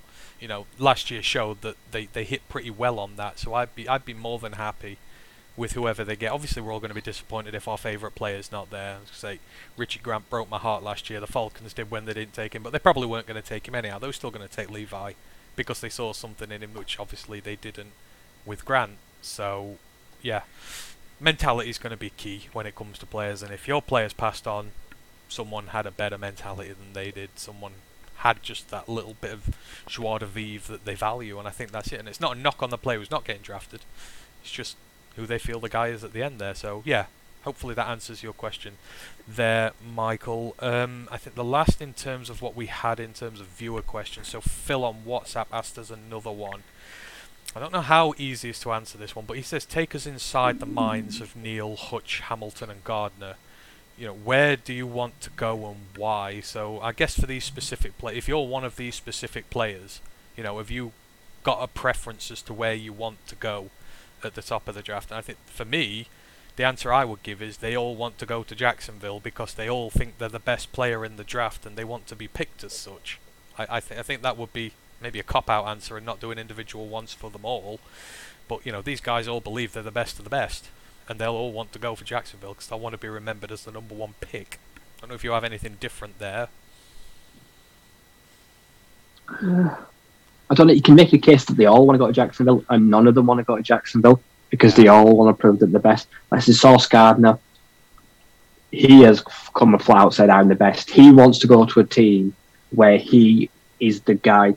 He is cornerback number one. He does not want competition. Even though he could be out, he wants to go somewhere where he starts. He's the main focus. He's the total guy. That's why I think I sent to the Giants, because they're still trying to shop James Bradbury, who's a good corner. I think New York in general, New York is always a very nice destination.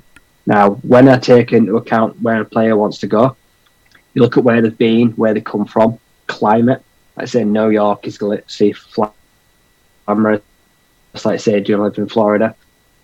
Do you want to come play in Detroit? Probably not, but do you want to come play with Dan Campbell? I think Hutchinson probably would do. Thibodeau? Was Thibodeau in the question? No, but you can do. I think he wants to go somewhere that he don't want to carry the slack. I think he wants to go somewhere where he can flourish, that's got already an established pass rush and someone a front that can already help him against the run. He wants somewhere there he can flourish, but will also make him look good. So he wants to go to a contender, which unfortunately he's not going to be able to do because I don't think he's going to fall far enough. But I think he'd be the most picky of his destination. Yeah. Hamilton will go somewhere. Hamilton will go to the team that can scheme him best.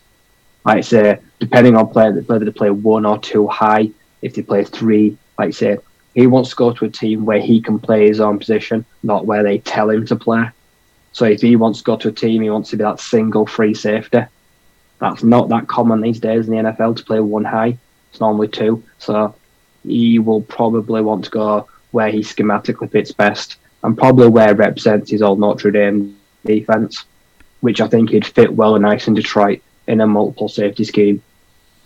Yeah, I can absolutely get behind that. I think they probably will, I guess, deep down all have their own preferential sort of places they want to go and teams they want to go. But obviously, like you say, they're at the top of the draft, they won't be able to, so they'll go where they're taken.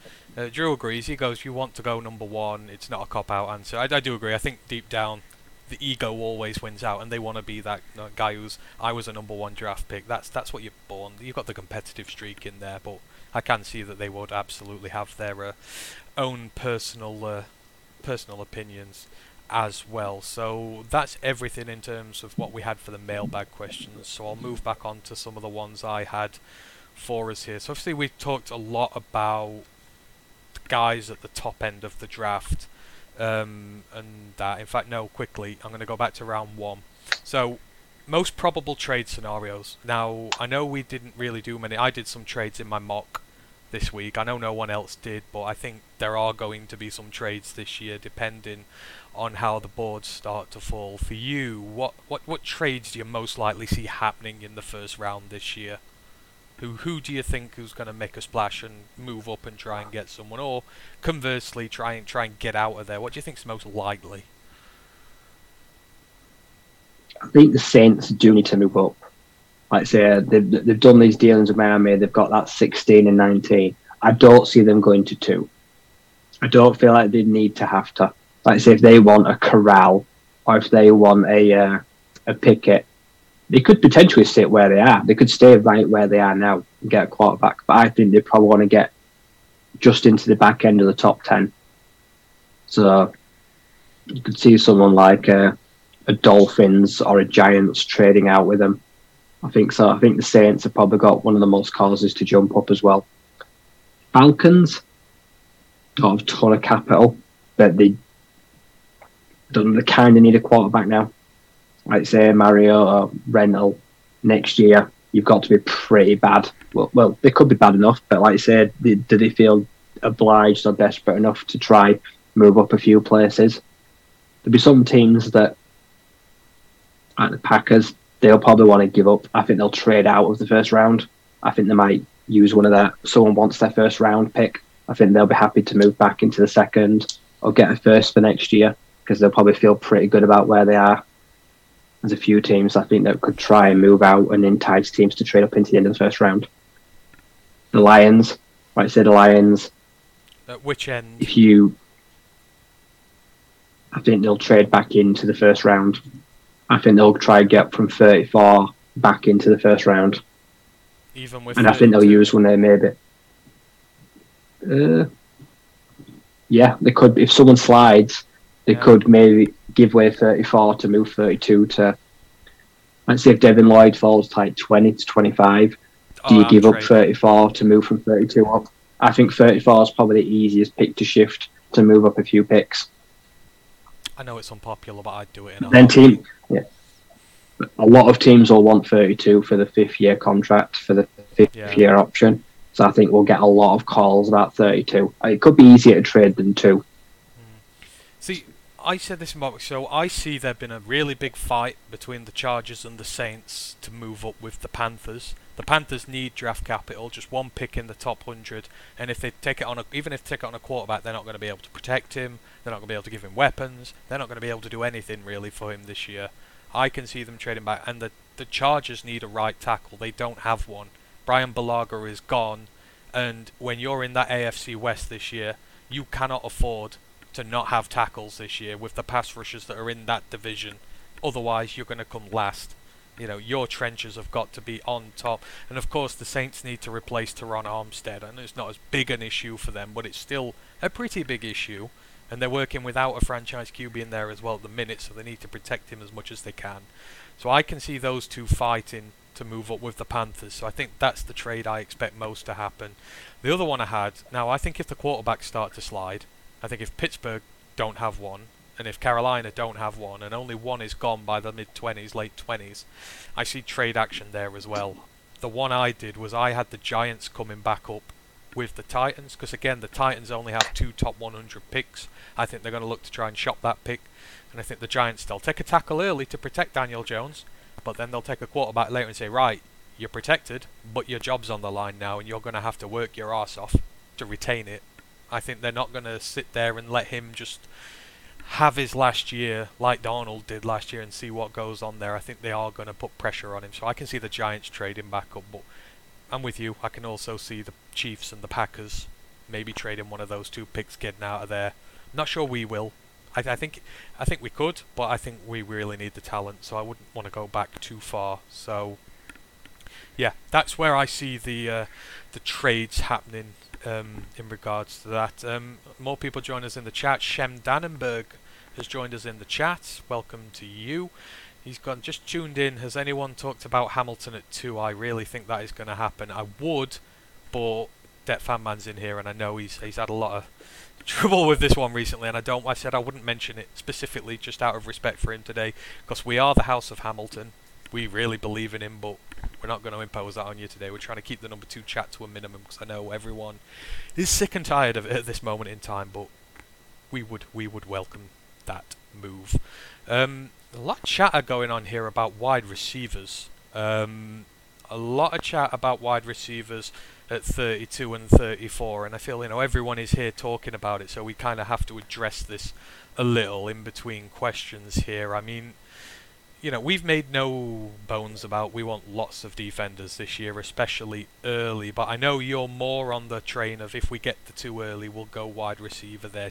Do we need a wide receiver at 32 or 34? I think that's the first one. Do we definitely need one, or can we wait and still get the value as well? We can wait, but I don't want to wait too far. I feel like there's a cliff where if you wait too long, like say, it kind of falls off and you're kind of just getting a gadget guy or a slot guy. I do not want a slot receiver. Like I said, I don't want Calvin Austin III. I know he's a dynamic play receiver. I don't see him being an X guy. I don't see him being that dominant, big, strong, go up and get it guy. That's what I want. So I want the receiver before 66. That's for me. That's as easy as I am. Is that before and it doesn't have to be at 32. Is that including 66 or literally one of the first 3 picks? I'm including 66. So the first 4 picks, I'll take a receiver. If a big-bodied X, like I say, I will take him. If they want to take Treylon Burks because he's at 32 and he falls, like I say, and they run up to the podium and do it, will I be upset? Absolutely not. I'll be delighted because the next quarterback we get will probably make the most of him. Yeah, I had Burks on my ones to watch list at the start of this college season. I've been enamoured with him for a long time now, and I would take him there. But I mean, I'd be happy waiting till 66. I've made no bones that I love Jalen Tolbert, and I think he's an option that we can have there in terms of how that goes. Who's the other one? There's another guy I've got up there as well who I'd take. So I wouldn't be as fussed if there wasn't one in the first 3, but I would kind of really like one at 66 because I think we can still get the options there. But again, if they take David Bell at 97, fine. If they take Charleston Rambo in the 5th or even the 6th round, I'd be delighted because that could be supreme value. He's really big and strong. So this is an intriguing one. Joey is in there and he's talking about Pickens. Now Pickens is really intriguing because I love the aggression that he brings in his game and the way he tries to outright dominate, and part of me is really intrigued by that in his game, and something we don't necessarily have at this moment in time. I mean, if he's there at 32 or 34, I guess he's probably going to be. Would you be the same as Burks? Would you be quite happy with that, or would you pass on him? See, I was toying about putting him at the end of the first, like you say. I think I'd take him at 34. I'd go 2 defenders first. I don't feel confident enough to use a first rounder on him. Like you say, he's recovering from an injury, isn't he? He played the last six games of last year, I think. So I think he's played and he's over. He had half the year. Yeah. I think you could feel a little more confident that he's going to be playing at the start of next year rather than Williams or Mechie. But not saying you would take him over them, but I think he will play straight away. So he has that going in his favour. So yeah, Pickens I'm really interested in, but yeah, Drew says if he'd not been hurt, he'd be the middle of round 1. That is probably correct. He probably would be if he'd not been injured. So who knows? Maybe he slides. Maybe he's a guy who's there. I mean, 66 might be a huge reach, but if he's there, then well, Christmas has come early. You take him straight away if you've still not got your receiver. So yeah, he says he'd take Pickens over Burks. Ooh, yeah. George Pickens over Treylon Burks. That's interesting. Not for me, because I like the explosiveness. I like the true physicality as well. I think there's a bit more durability in Burks. Yeah. I think I would just about prefer Burks, but I wouldn't be upset either way. So maybe not fully 100% agree with that, but again, wouldn't be upset if that was something that we're going to do. So yeah, receiver's going to be intriguing as to how early we go in there. I think Drew says he's off. If you are, Drew, thank you very much for joining us this evening. Love chatting with you on Luke's chat. Hopefully we get to do so again soon. You are an awesome guy. Thank you very much. Right, so moving on to some of our other questions. So I've done the trade one. So like I said, we've talked a lot about the first rounds of the draft, the second rounds, the third rounds. We'll sort of go towards the other end of the scale now as we go in there. So, we've talked a lot on here, but simple question. Who are your favourite prospects who you're looking at for day 3? Something a little different on here, some different names. I mean, round 5 onwards, who are you really, really high on that you want to draft there because you see the development potential who we should? I think round 5 onwards is where you'll see the Lions interested in a tight end. I think that's where we have genuine interest. You've got, where I put him, I think Jelani Woods, because he's definitely not a finished product. You can't fall in love with the athleticism. I'd say, so don't take him too high. But Jelani Woods, you got Josh Babich, the NDSU. He's a very solid tight end. I think, I'd say Ash might like it, but I think Jake Ferguson could be there in the 5th round. I'd say he's not had the best off season. I'd say there's things he certainly needs to work on, but there's a large group. Jalen Weidemeyer, I know a lot of people have written the guy off, but he could be an absolute steal if he can suddenly get it all together. He could go really late now because he had that dreadful, like the Raz scar, the athleticism is just not there whatsoever. He really didn't do himself any favours. So I'm super high on the tight end in day 3. I think there's some really good options to challenge Brock Wright and help him progress a little bit more. And then obviously there's both. Obviously Sterling will be in there at round 5, hopefully, if we're gonna go safety. I do like the tight ends options. I think Chagosium's going to be there as well. Okonkwo, the Maryland tight end. I would be really interested in him if he's there in day 3. But for me, I'm looking at the offensive line day 3. I mean, I've put him in my mocks a few times, but you've got Ryan Vandermark, who is the swing tackle from UConn. I absolutely love this guy.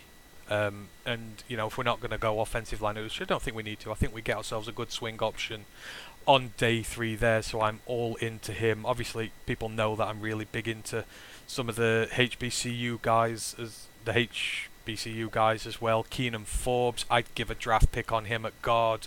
I think he's absolutely the type of guard we need in there to be able to help us. And then you've got the receiver prospects as well. I guess you can go early, but then you've got guys like Jalen Naylor. I mean, you've got the SMU pair, Roberson and Gray. I mean, they'd be interesting picks on day 3 as well. Would you be willing to spend a day 3 pick on a receiver as well, even if we go for the big outside guy earlier on? Yeah, like say I said, Charleston Rambo. Like say, I think he's a day 3 kind of guy. Things didn't always go his way in Miami. I think you could probably get him in there, maybe the early 5th. Like say, I think he's got a lot to like as a product. There's a projection, like say 5th and 6th. Got Samori Toure as well. So there's guys out there. There's a lot of unknown wide receivers, like I said, but there's an awful lot of talent there. There's a lot of guys, a lot of big bodies as well. So there's certainly a deep pool there for some day 3 guys that could offer you a potential star, like I say, even just a dynamic special teamer. I'd be aiming running back as well. I really hope Devontae Price is there. I would really like to spend a day 3 pick on him if he's available at the right position there. I mean, what positions would you prioritise then? Because I know we've some players, but in terms of we're ranking, we need defence a lot this year. We need to be defence heavy earlier on. So who would you prioritise on day 3? Would we still be picking defenders then, or be more happy going on the offensive side? I think they're gonna probably see how the chips fall at linebacker. I don't think they're gonna show their hand too early. So I think you'll get another 4th, 5th, 6th round kind of guys. So I think linebacker is probably the look maybe to pick one up in the 5th round, maybe one in the 6th as well. I think that's a position that they feel more comfortable than we do right now. So I think they could wait. But like I say, you could get some solid options. Yeah, I agree. I mean, for me, I'm looking offensive line day 3. I'm looking running back day 3. And then I'm looking probably secondary depth to be able to develop day 3. I think that's where I'd like us to go in regards to that. Whole range of views on it. I mean, the overall feeling is that it's defense very early in this draft. Shem Dannenberg says, I really hope all D till the 3rd round. Can get behind that. My man Lions Rumble, him and me, we've agreed on a lot of things, and he knows defense early in this draft. We need to get as many studs in there as possible. In terms of the day 3 talk, Joey mentioned some of the guys. We mentioned Jalen Naylor, Kevin Austin, the Notre Dame one, and oh goddamn, I said we were gonna do some work on him, and I completely forgot. I will get there eventually to talking about our Notre Dame wide receiver, whoever that is. I apologise about that one. Joey goes on warming up to a tight end on day 3. Well, Ryan's just mentioned some guys there. Obviously, Okonkwo should hopefully still be there as well. So definitely going to be some tight end options on there as well. So yeah, there's some of the day 3 options we're looking at there in terms of the Lions. Now this is going to be a very difficult one, but I've put it in there just because I want to see what your answers are straight away. But we've talked about the day 3 prospects, but one of the places we had the most success last year was the undrafted free agent list that we accumulated afterwards. You know, they really did their due diligence in there and were able to get some studs and not even spend a draft pick on them. So again, out of all the guys you've seen, all the late round guys, maybe ones who've not even been predicted a draft pick on there, who would you like to see on the Lions undrafted free agent list if they don't get drafted? A quarterback. I think there's going to be some household names that don't get drafted, like Skylar Thompson, like Akil Glass, like Cole Kelly. I think all of them, one of them will go undrafted. I think we will definitely be bringing a quarterback. Defensive backs, like say Arizona State fan, but Jack Jones, Chase Lucas, 2 cornerbacks that could be outside slot guys. I think they could slip towards the end. Like say experienced, but they're not the biggest or the fastest. I think one of those, I'd bring one of those in as an undrafted free agent. I'd bring in Chase Lucas. Alec Ogletree, that's Youngstown State. I think he's pretty interesting. I think he will probably slide towards going undrafted, but I'd certainly bring him. Like I say, we had talent with Brock last year. Like I say, then probably a lot of offensive linemen. Yeah. I'm trying to think if there's any running backs that might not get drafted. Right, so just while you're quickly having a think, been neglecting the Twitch chat. I do apologise. David Reinfort69 is in there watching with us. He says hello and greetings. Hello to you, sir. Hopefully you're having a great day. Ash is in there. He, in terms of the day 3 picks, he mentioned Jake F, as he calls him now. He loves him there. He mentions James Mitchell as well, and I completely forgot about James Mitchell, and I feel bad. James Mitchell should be on a day 3 watch list because he's one of the best blocking tight ends in this draft, and he'd have not got injured. He will be a lot further up the board there. So if he's in day 3, the value there is insane. It goes, just to annoy Ryan, running back Hassan Haskins, wrestling special teamer. And then he mentions Keir Thomas as a UDFA. Yeah, whatever, Keir Thomas. Yeah, you can come as a UDFA. So I agree with you. I'd like to see a quarterback on there. If EJ Perry was able to slide undrafted, which I don't think he will, because I don't think he deserves to be, I'd want him on there. The same with Akil Glass. If he deserves to be drafted, and if he is not, I absolutely 100% want him on that list. Safety, I love my guy Reed. I love him to death. I think he's one of the best developmental safeties in this draft, but I think he's probably going to fall to undrafted now. If he's there, I will take him first spot on my undrafted list. Reed Blankenship, Middle Tennessee. Guy's going to be a stud, and I'm the only one who knows it at this moment in time, apart from him as well, because, yeah, he's a damn good player. Anyone else who you'd like to see on your UDFA list? Or positions you'd like us to really take a slow? I agree with the offensive line stuff. I mean, I think we'll get another. Sorry, go on. We'll get some more running backs. Like I said, I see Sincere McCormack getting mocked really low down. Like I've seen him mocked in like 6 and 7. Like I say, what if he slides undrafted? Ooh, I'd be Like tempted. it's not out of the realms of possibility. I'd be tempted to spend a pick on him if he was still sliding down that far. I mean, I'd be tempted to spend. Slade a pick on Bolden, receiver. Yes. I think he could go undrafted. I'd like to see him on there. Back to the day 3 picks quickly. Luke Godecker's got to be in there, the offensive tackle. I want to see an offensive tackle day 3. It's either Godecker or Vandermark. Either one of those. I'm happy as Larry. So yeah, wide receiver. Smoke Monday. I've seen Smoke Monday going as low as the 5th round now. Yeah. I would agree there. It might be Super Saiyan, but he goes at Anthony. Kevin Austin Jr. is going to be a great pick in the late round. He could well be. If you're the one who asked us about it, I really apologise. I forgot to do the work on that completely. But I'll take your word for it. If he's there, I'd be quite happy to give him a go there. Shem Dannenberg goes, I was hoping for a running back at some point 2 later rounds. Injuries happen a lot at that position. Yes, they do. That's why I like Devontae Price, because I just think he's got the build and the frame and the ability to really contribute as a day 3 guy and come in and give us something a little bit different. Super Saiyan goes, I think it would have to be O-line mainly for UDFA. I agree, you need to take as many. We need depth, so it's not like we're looking for starters in our undrafted free agents. We just need to find good depth pieces, so it gives us more chance to find them. Like I say, if Keenan Forbes doesn't get drafted, then he's the first priority free agent I'm going after. He's the guard from Florida A&M who I wax lyrical about all the time. 92 knockdowns this year. The guy just is so physical and just the endearing running game mauling guy that you want at guard as some depth. I absolutely love the hell out of this guy there. But yeah, a little bit of everything. But I trust him to get some really good ones. And after last year, so many players we thought we were going. I mean, who was it? Ardarius Washington who ended up as an undrafted free agent last year, which was mind blown, because we were wondering at the end of the 4th why he'd not been drafted, and he went all the way out of the draft, which was shocking. So yeah, because of his size. Yeah.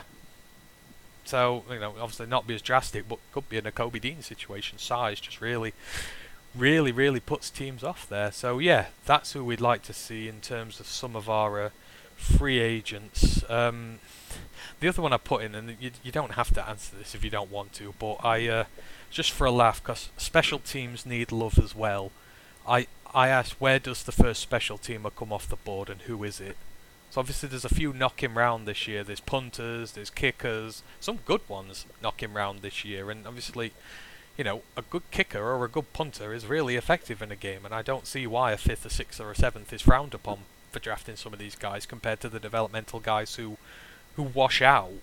But I mean, I don't know how much work you've done on the special teamers, but give us a guess. Well, one, do you reckon any will go? If so, where? And who do you reckon's got the most chance of getting drafted? Yeah. If anyone on Twitter or social media, the most person you see special teams is Matt Arriaza, the punter from San Diego State. Everyone thinks he's going to get drafted. Everyone thinks he's the best. He had a good combine. Like I say, he worked out really well, and he's really consistent. He will be one of the first. He will probably go 5th or 6th round. And if you're talking kickers, he will go 6th or 7th round. You've got Nick Skiba from Wake Forest. You've got the lad from LSU. Cage York. He was my guy. Cage York. Yeah, I think he'll go in like the 6th round. Then you've got a few kickers this year. I'd say Burkic, the kicker from Oklahoma, who I was high on at one stage, and then he missed about 3 kicks in the next 2 weeks after I said that, and I'm like, oh, kind of put the mockers on him a little bit there. So Super Saiyan goes, he says the punter from San Diego State arrives, as we've already mentioned. He goes, the kid punts 80 yards. That's a pretty damn... If he punts 80 yards, I'd draft him now. I mean, even with Fox here. Long snappers. I don't think we'll see any long snappers get drafted. It's the Colorado guy, but no, I can't remember why, but it's the long snappers from Colorado, isn't he? Yeah, you'll get one. I think you'll get one punter, and you'll get multiple kickers drafted on day 3. How high? Let's just have a guess. I'm gonna go 180 for the first special teamer drafted. 2. How many picks in a draft? Is it 228? No, it's about 240. 248 or something. Well, there's one less this year because the Saints forfeited one for cap infringement. I think it's about 180 or something like that. After 215, I think you'll see multiple special teams go after 215. Okay, so all right, we'll keep an eye on that one as to where they do. So, right. That is just about everything I had questions-wise done. It took us a lot of time at the end of the day. So if anyone in chat on Twitch or YouTube has any last questions you want to ask us about the draft, get them in now. We'll get them answered because this is our final one that we are doing before we have our little break before the draft. We'll be back on Monday, then we're having a break because we've got a lot of draft work coming up and everyone has been working their backsides off on all this draft content lately, so everyone deserves a little bit of a break. So yeah, get your questions in now if you can. Ash says the Florida A&M OG sounds like what Logan Stenberg was supposed to be like. No, he's more disciplined than Logan Stenberg. Logan is very aggressive in the way he is, but it's out of control aggressive. Keenan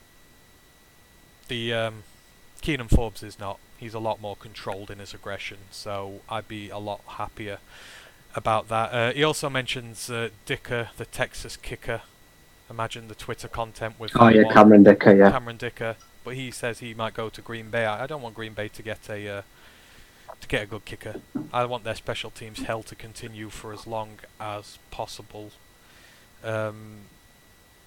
Super Saiyan says the punter, he punts left-legged and confuses players. They literally look lost sometimes when he kicks them. I'm guessing the San Diego State one. He must have a special way he kicks that's really able to flummox everyone in terms of that. So, yeah, like I say, if you've got any more questions, get them in there. I'm just going to quickly go through some of the housekeeping for the end, and then we'll end on any more questions that are still in there. So, like I said, in terms of our main podcast, we are going to be back on Monday.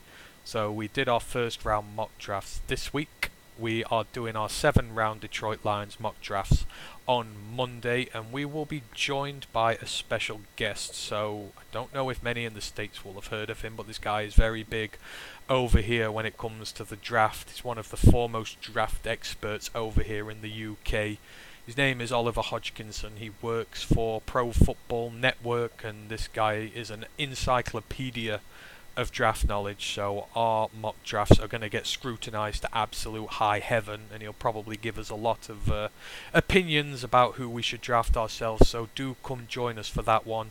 That will be as fun as anything. And then, like I say, as of this week, the college pod will go on a bit of a hiatus until the draft is done, because we've done this Q&A tonight, but there's not really a lot more we can do beforehand. So we're going to have a break before the draft and recharge our batteries, and then once the draft's done, the Wednesday after, we will be back breaking down all the draft classes from the teams. We'll do that over a few episodes, so that will all be good and proper. Shem Dannenberg goes, is Nakobe Dean injured? I've not heard anything about Nakobe Dean being injured. I don't know if you have. I saw someone else in the chat earlier said something about a pec injury, but I haven't seen anything. No, unless he's kept it to himself, if he's just played or worked through it. Yeah, no, I think the fall stuff's just about his size over anything else, so I don't think there's any concerns. But like I was just saying, last year, Ardarius Washington, his size worked against him. He went from being a round 3 pick to all the way out of the draft, so it can do some funny things for people.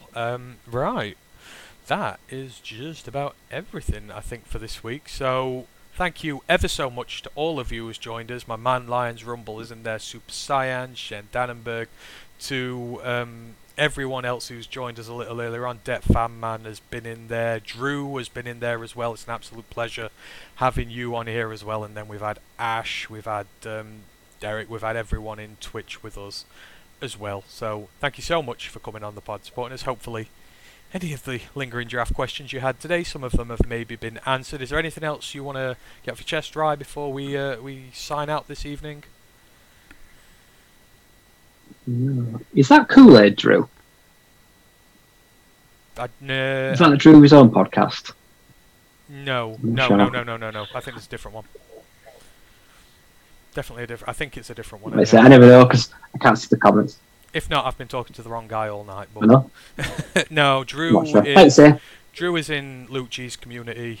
He's incredibly knowledgeable about the game. He made me triple work on my efforts to bring my opinions across because he's very, very good at what he does. So, sorry, is there anything else? It's going to be great to speak to all. Be great to speak to Oliver. Like say, if you go over to Oliver Hodgkinson, he's the Afro aficionado. Like say, he knows everything about college. He's got a thread up right now of all the interviews from PFN. They have interviewed some big draft prospects. There's about a playlist of like 10 of them on his Twitter right now, and like I am very jealous. Like say, PFN get to talk to some really big names and like say do their stock a world of good. So go to follow Pro Football Network, because I found myself looking at their website and stuff so much for this podcast. Like say they give really good detailed reviews. Like say they grade strengths, weaknesses, they give them a score and everything. It's very professional sell. Like say, and it's very UK EU. There's a full team there as well. Like say, I think Simon, they've got a lot of good writers and analysts there. Yeah, no, I agree. They're a great source of information for the draft, especially for us over here in the UK. So, absolutely do check them out if you get the chance. But you're going to get to see him on the podcast with us on Monday. That is going to be really fun.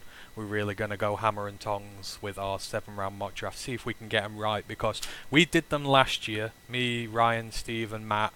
We didn't successfully draft one player. No.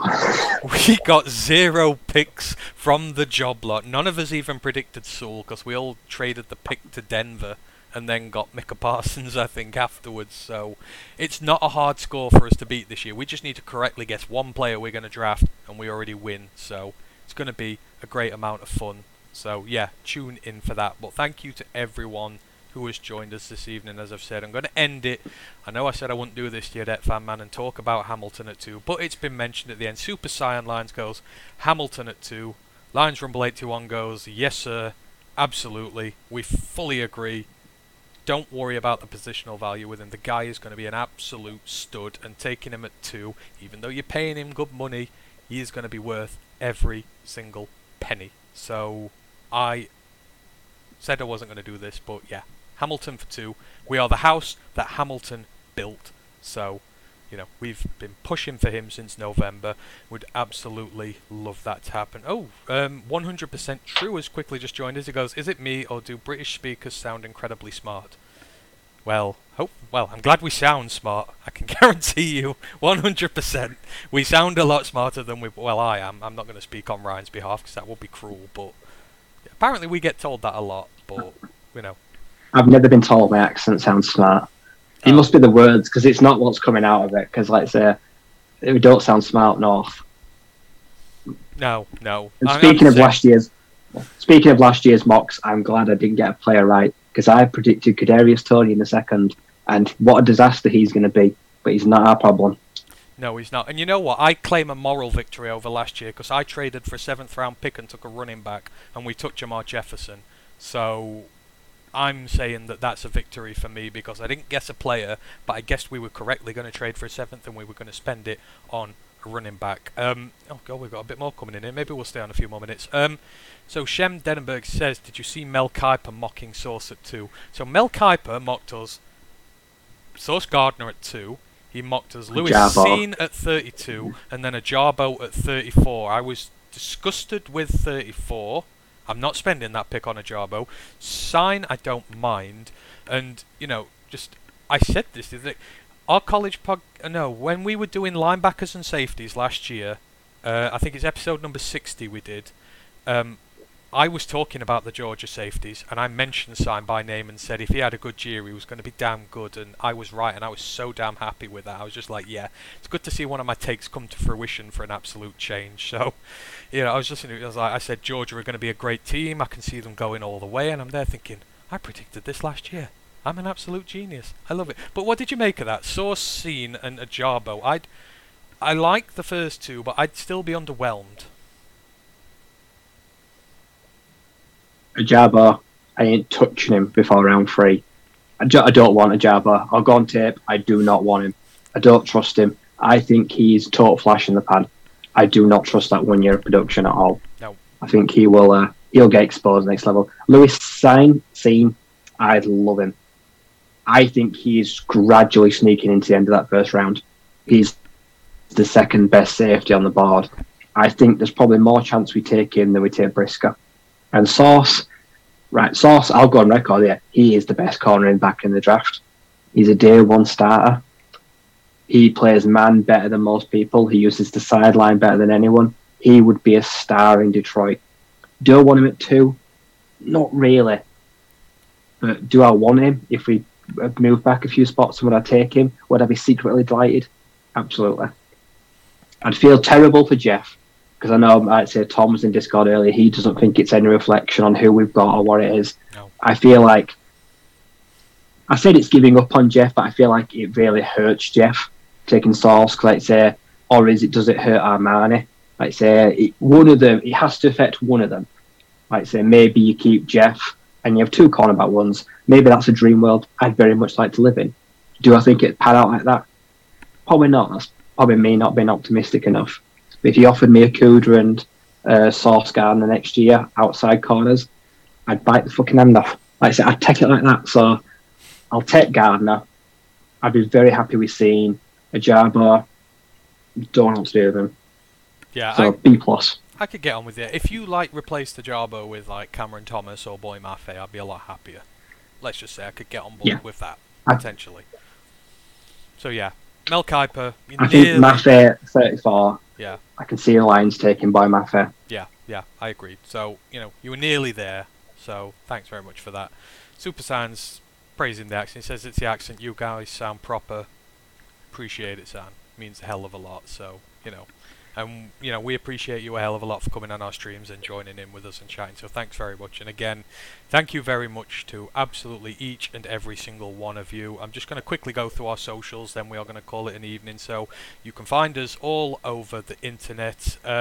So you can find us, obviously, YouTube, Roar of the Lions UK. You're here now. We appreciate that. On Twitch, you can find us at ROTL_UK. Again, if you are on Twitch, do sub up to us. We are an affiliate now. That will be amazing. If you've got an Amazon Prime account, you do get a free sub for Twitch. So if is so inclined and you would like to, please do send it our way. We would be very much appreciative, and it doesn't cost you a penny. We get the money straight from Amazon itself. Facebook, you can find us on our page Roar of the Lions UK, or our Facebook group Detroit Lions Fans UK, One Pride Worldwide. On Twitter, you can find us at ROTL_UK. Please do come find us on there. The interaction we're getting on there is crazy at this moment in time, and it's only growing, so please do come and join us there. Find us at Discord. If you want us at Discord, just message us, we'll send you a link for that. And on Instagram you find us at ROTL_UK, and then on the web you will find us at www.roarofthelionsuk.com. The draft content is coming soon, I believe. Our writers are on that. Ash, John, and maybe me and Ryan will be doing some ourselves if we get the opportunity to. So yeah, check us out on whatever system that you like, really. So, thank you very much. Thank you to you, Ryan, and to Hank. I imagine Hank is asleep now, so... He got bored, yeah. He's left the room. Just to finish off, Super Saiyan just goes, I think Ryan was a football hooligan in his younger days with those tats on his hands. I mean, do Bradford have football hooligans? I don't think they do, really, do they? Just... No, we ain't got much worth fighting over. League 2 ain't got many hooligans in it. No. Super Saiyan, yeah, we support teams. So Ryan's football team plays in the 4th tier of English football. Mine plays in the 5th. There's not very much that goes on there. There's a few kids who walk around in Stone Island and Burberry clothing, mouthing off at people. That is as far as it gets, really. You don't get much there, unless you go to Mansfield, which is an absolute hole, and they throw bricks at you. But apart from that, no, we're not football hooligans. We're just regular, ordinary guys who like to go and support their regular, ordinary football clubs that have very little success and bring us more pain and anguish than joy, but we still keep going back. Well, how does that sound familiar? Really, I think that's why we like the Lions, isn't it? Sham goes, have got a draft day stream. Yes, I did mention it at the top of the show, and I'm sorry, I'm filibustering a lot here because I said we were going 10 minutes ago. We are drafting throughout the draft. So on the Thursday, we have a pre-draft show, which we're going to have on for an hour. We're going to hopefully have a few British podcasts on with us there. We're going to discuss the draft with them. Then we're live all through the night, days 1, 2, and through the day with 3, and we have a recap show on each morning. Probably be really early morning for you guys over there, but you'll be able to find us all throughout that weekend. Like I say, go and check some of our stuff from last year. We've got all the interviews we did. We had all sorts on. We had British podcasts, we had journalists, we had Roger Goodgroves, who I had a big argument with. He was an officiating guy, so check that out. We're going to do the same this year. If you can drop it, you don't have to come and watch us the entire time. We're on for 20 hours that weekend, but if you do want to drop in at any time and have some interaction with us, we would really much appreciate it. We'll break down all the picks, we'll just chat, have a good time, and enjoy the draft as we watch the latest injection of talent into the Detroit Lions as we get much better and we get one step closer to kicking the ass of the rest of the NFC North and move into the playoffs. So, yeah. Thank you ever so much, Super Saiyan, Det Fanman, Shem Dannenberg, all of you, Ash in Twitch. We really appreciate you. We are really going to go now, and we're just going to chill out, and we will see you again Monday. So all the best till then. I'm sure I'll see some of you in Luke G's chat and that as well. So take it easy, take care, and until next time, one pride. One pride. Next time you see us both, we'll have the players. Yeah, we will. See you on the other side.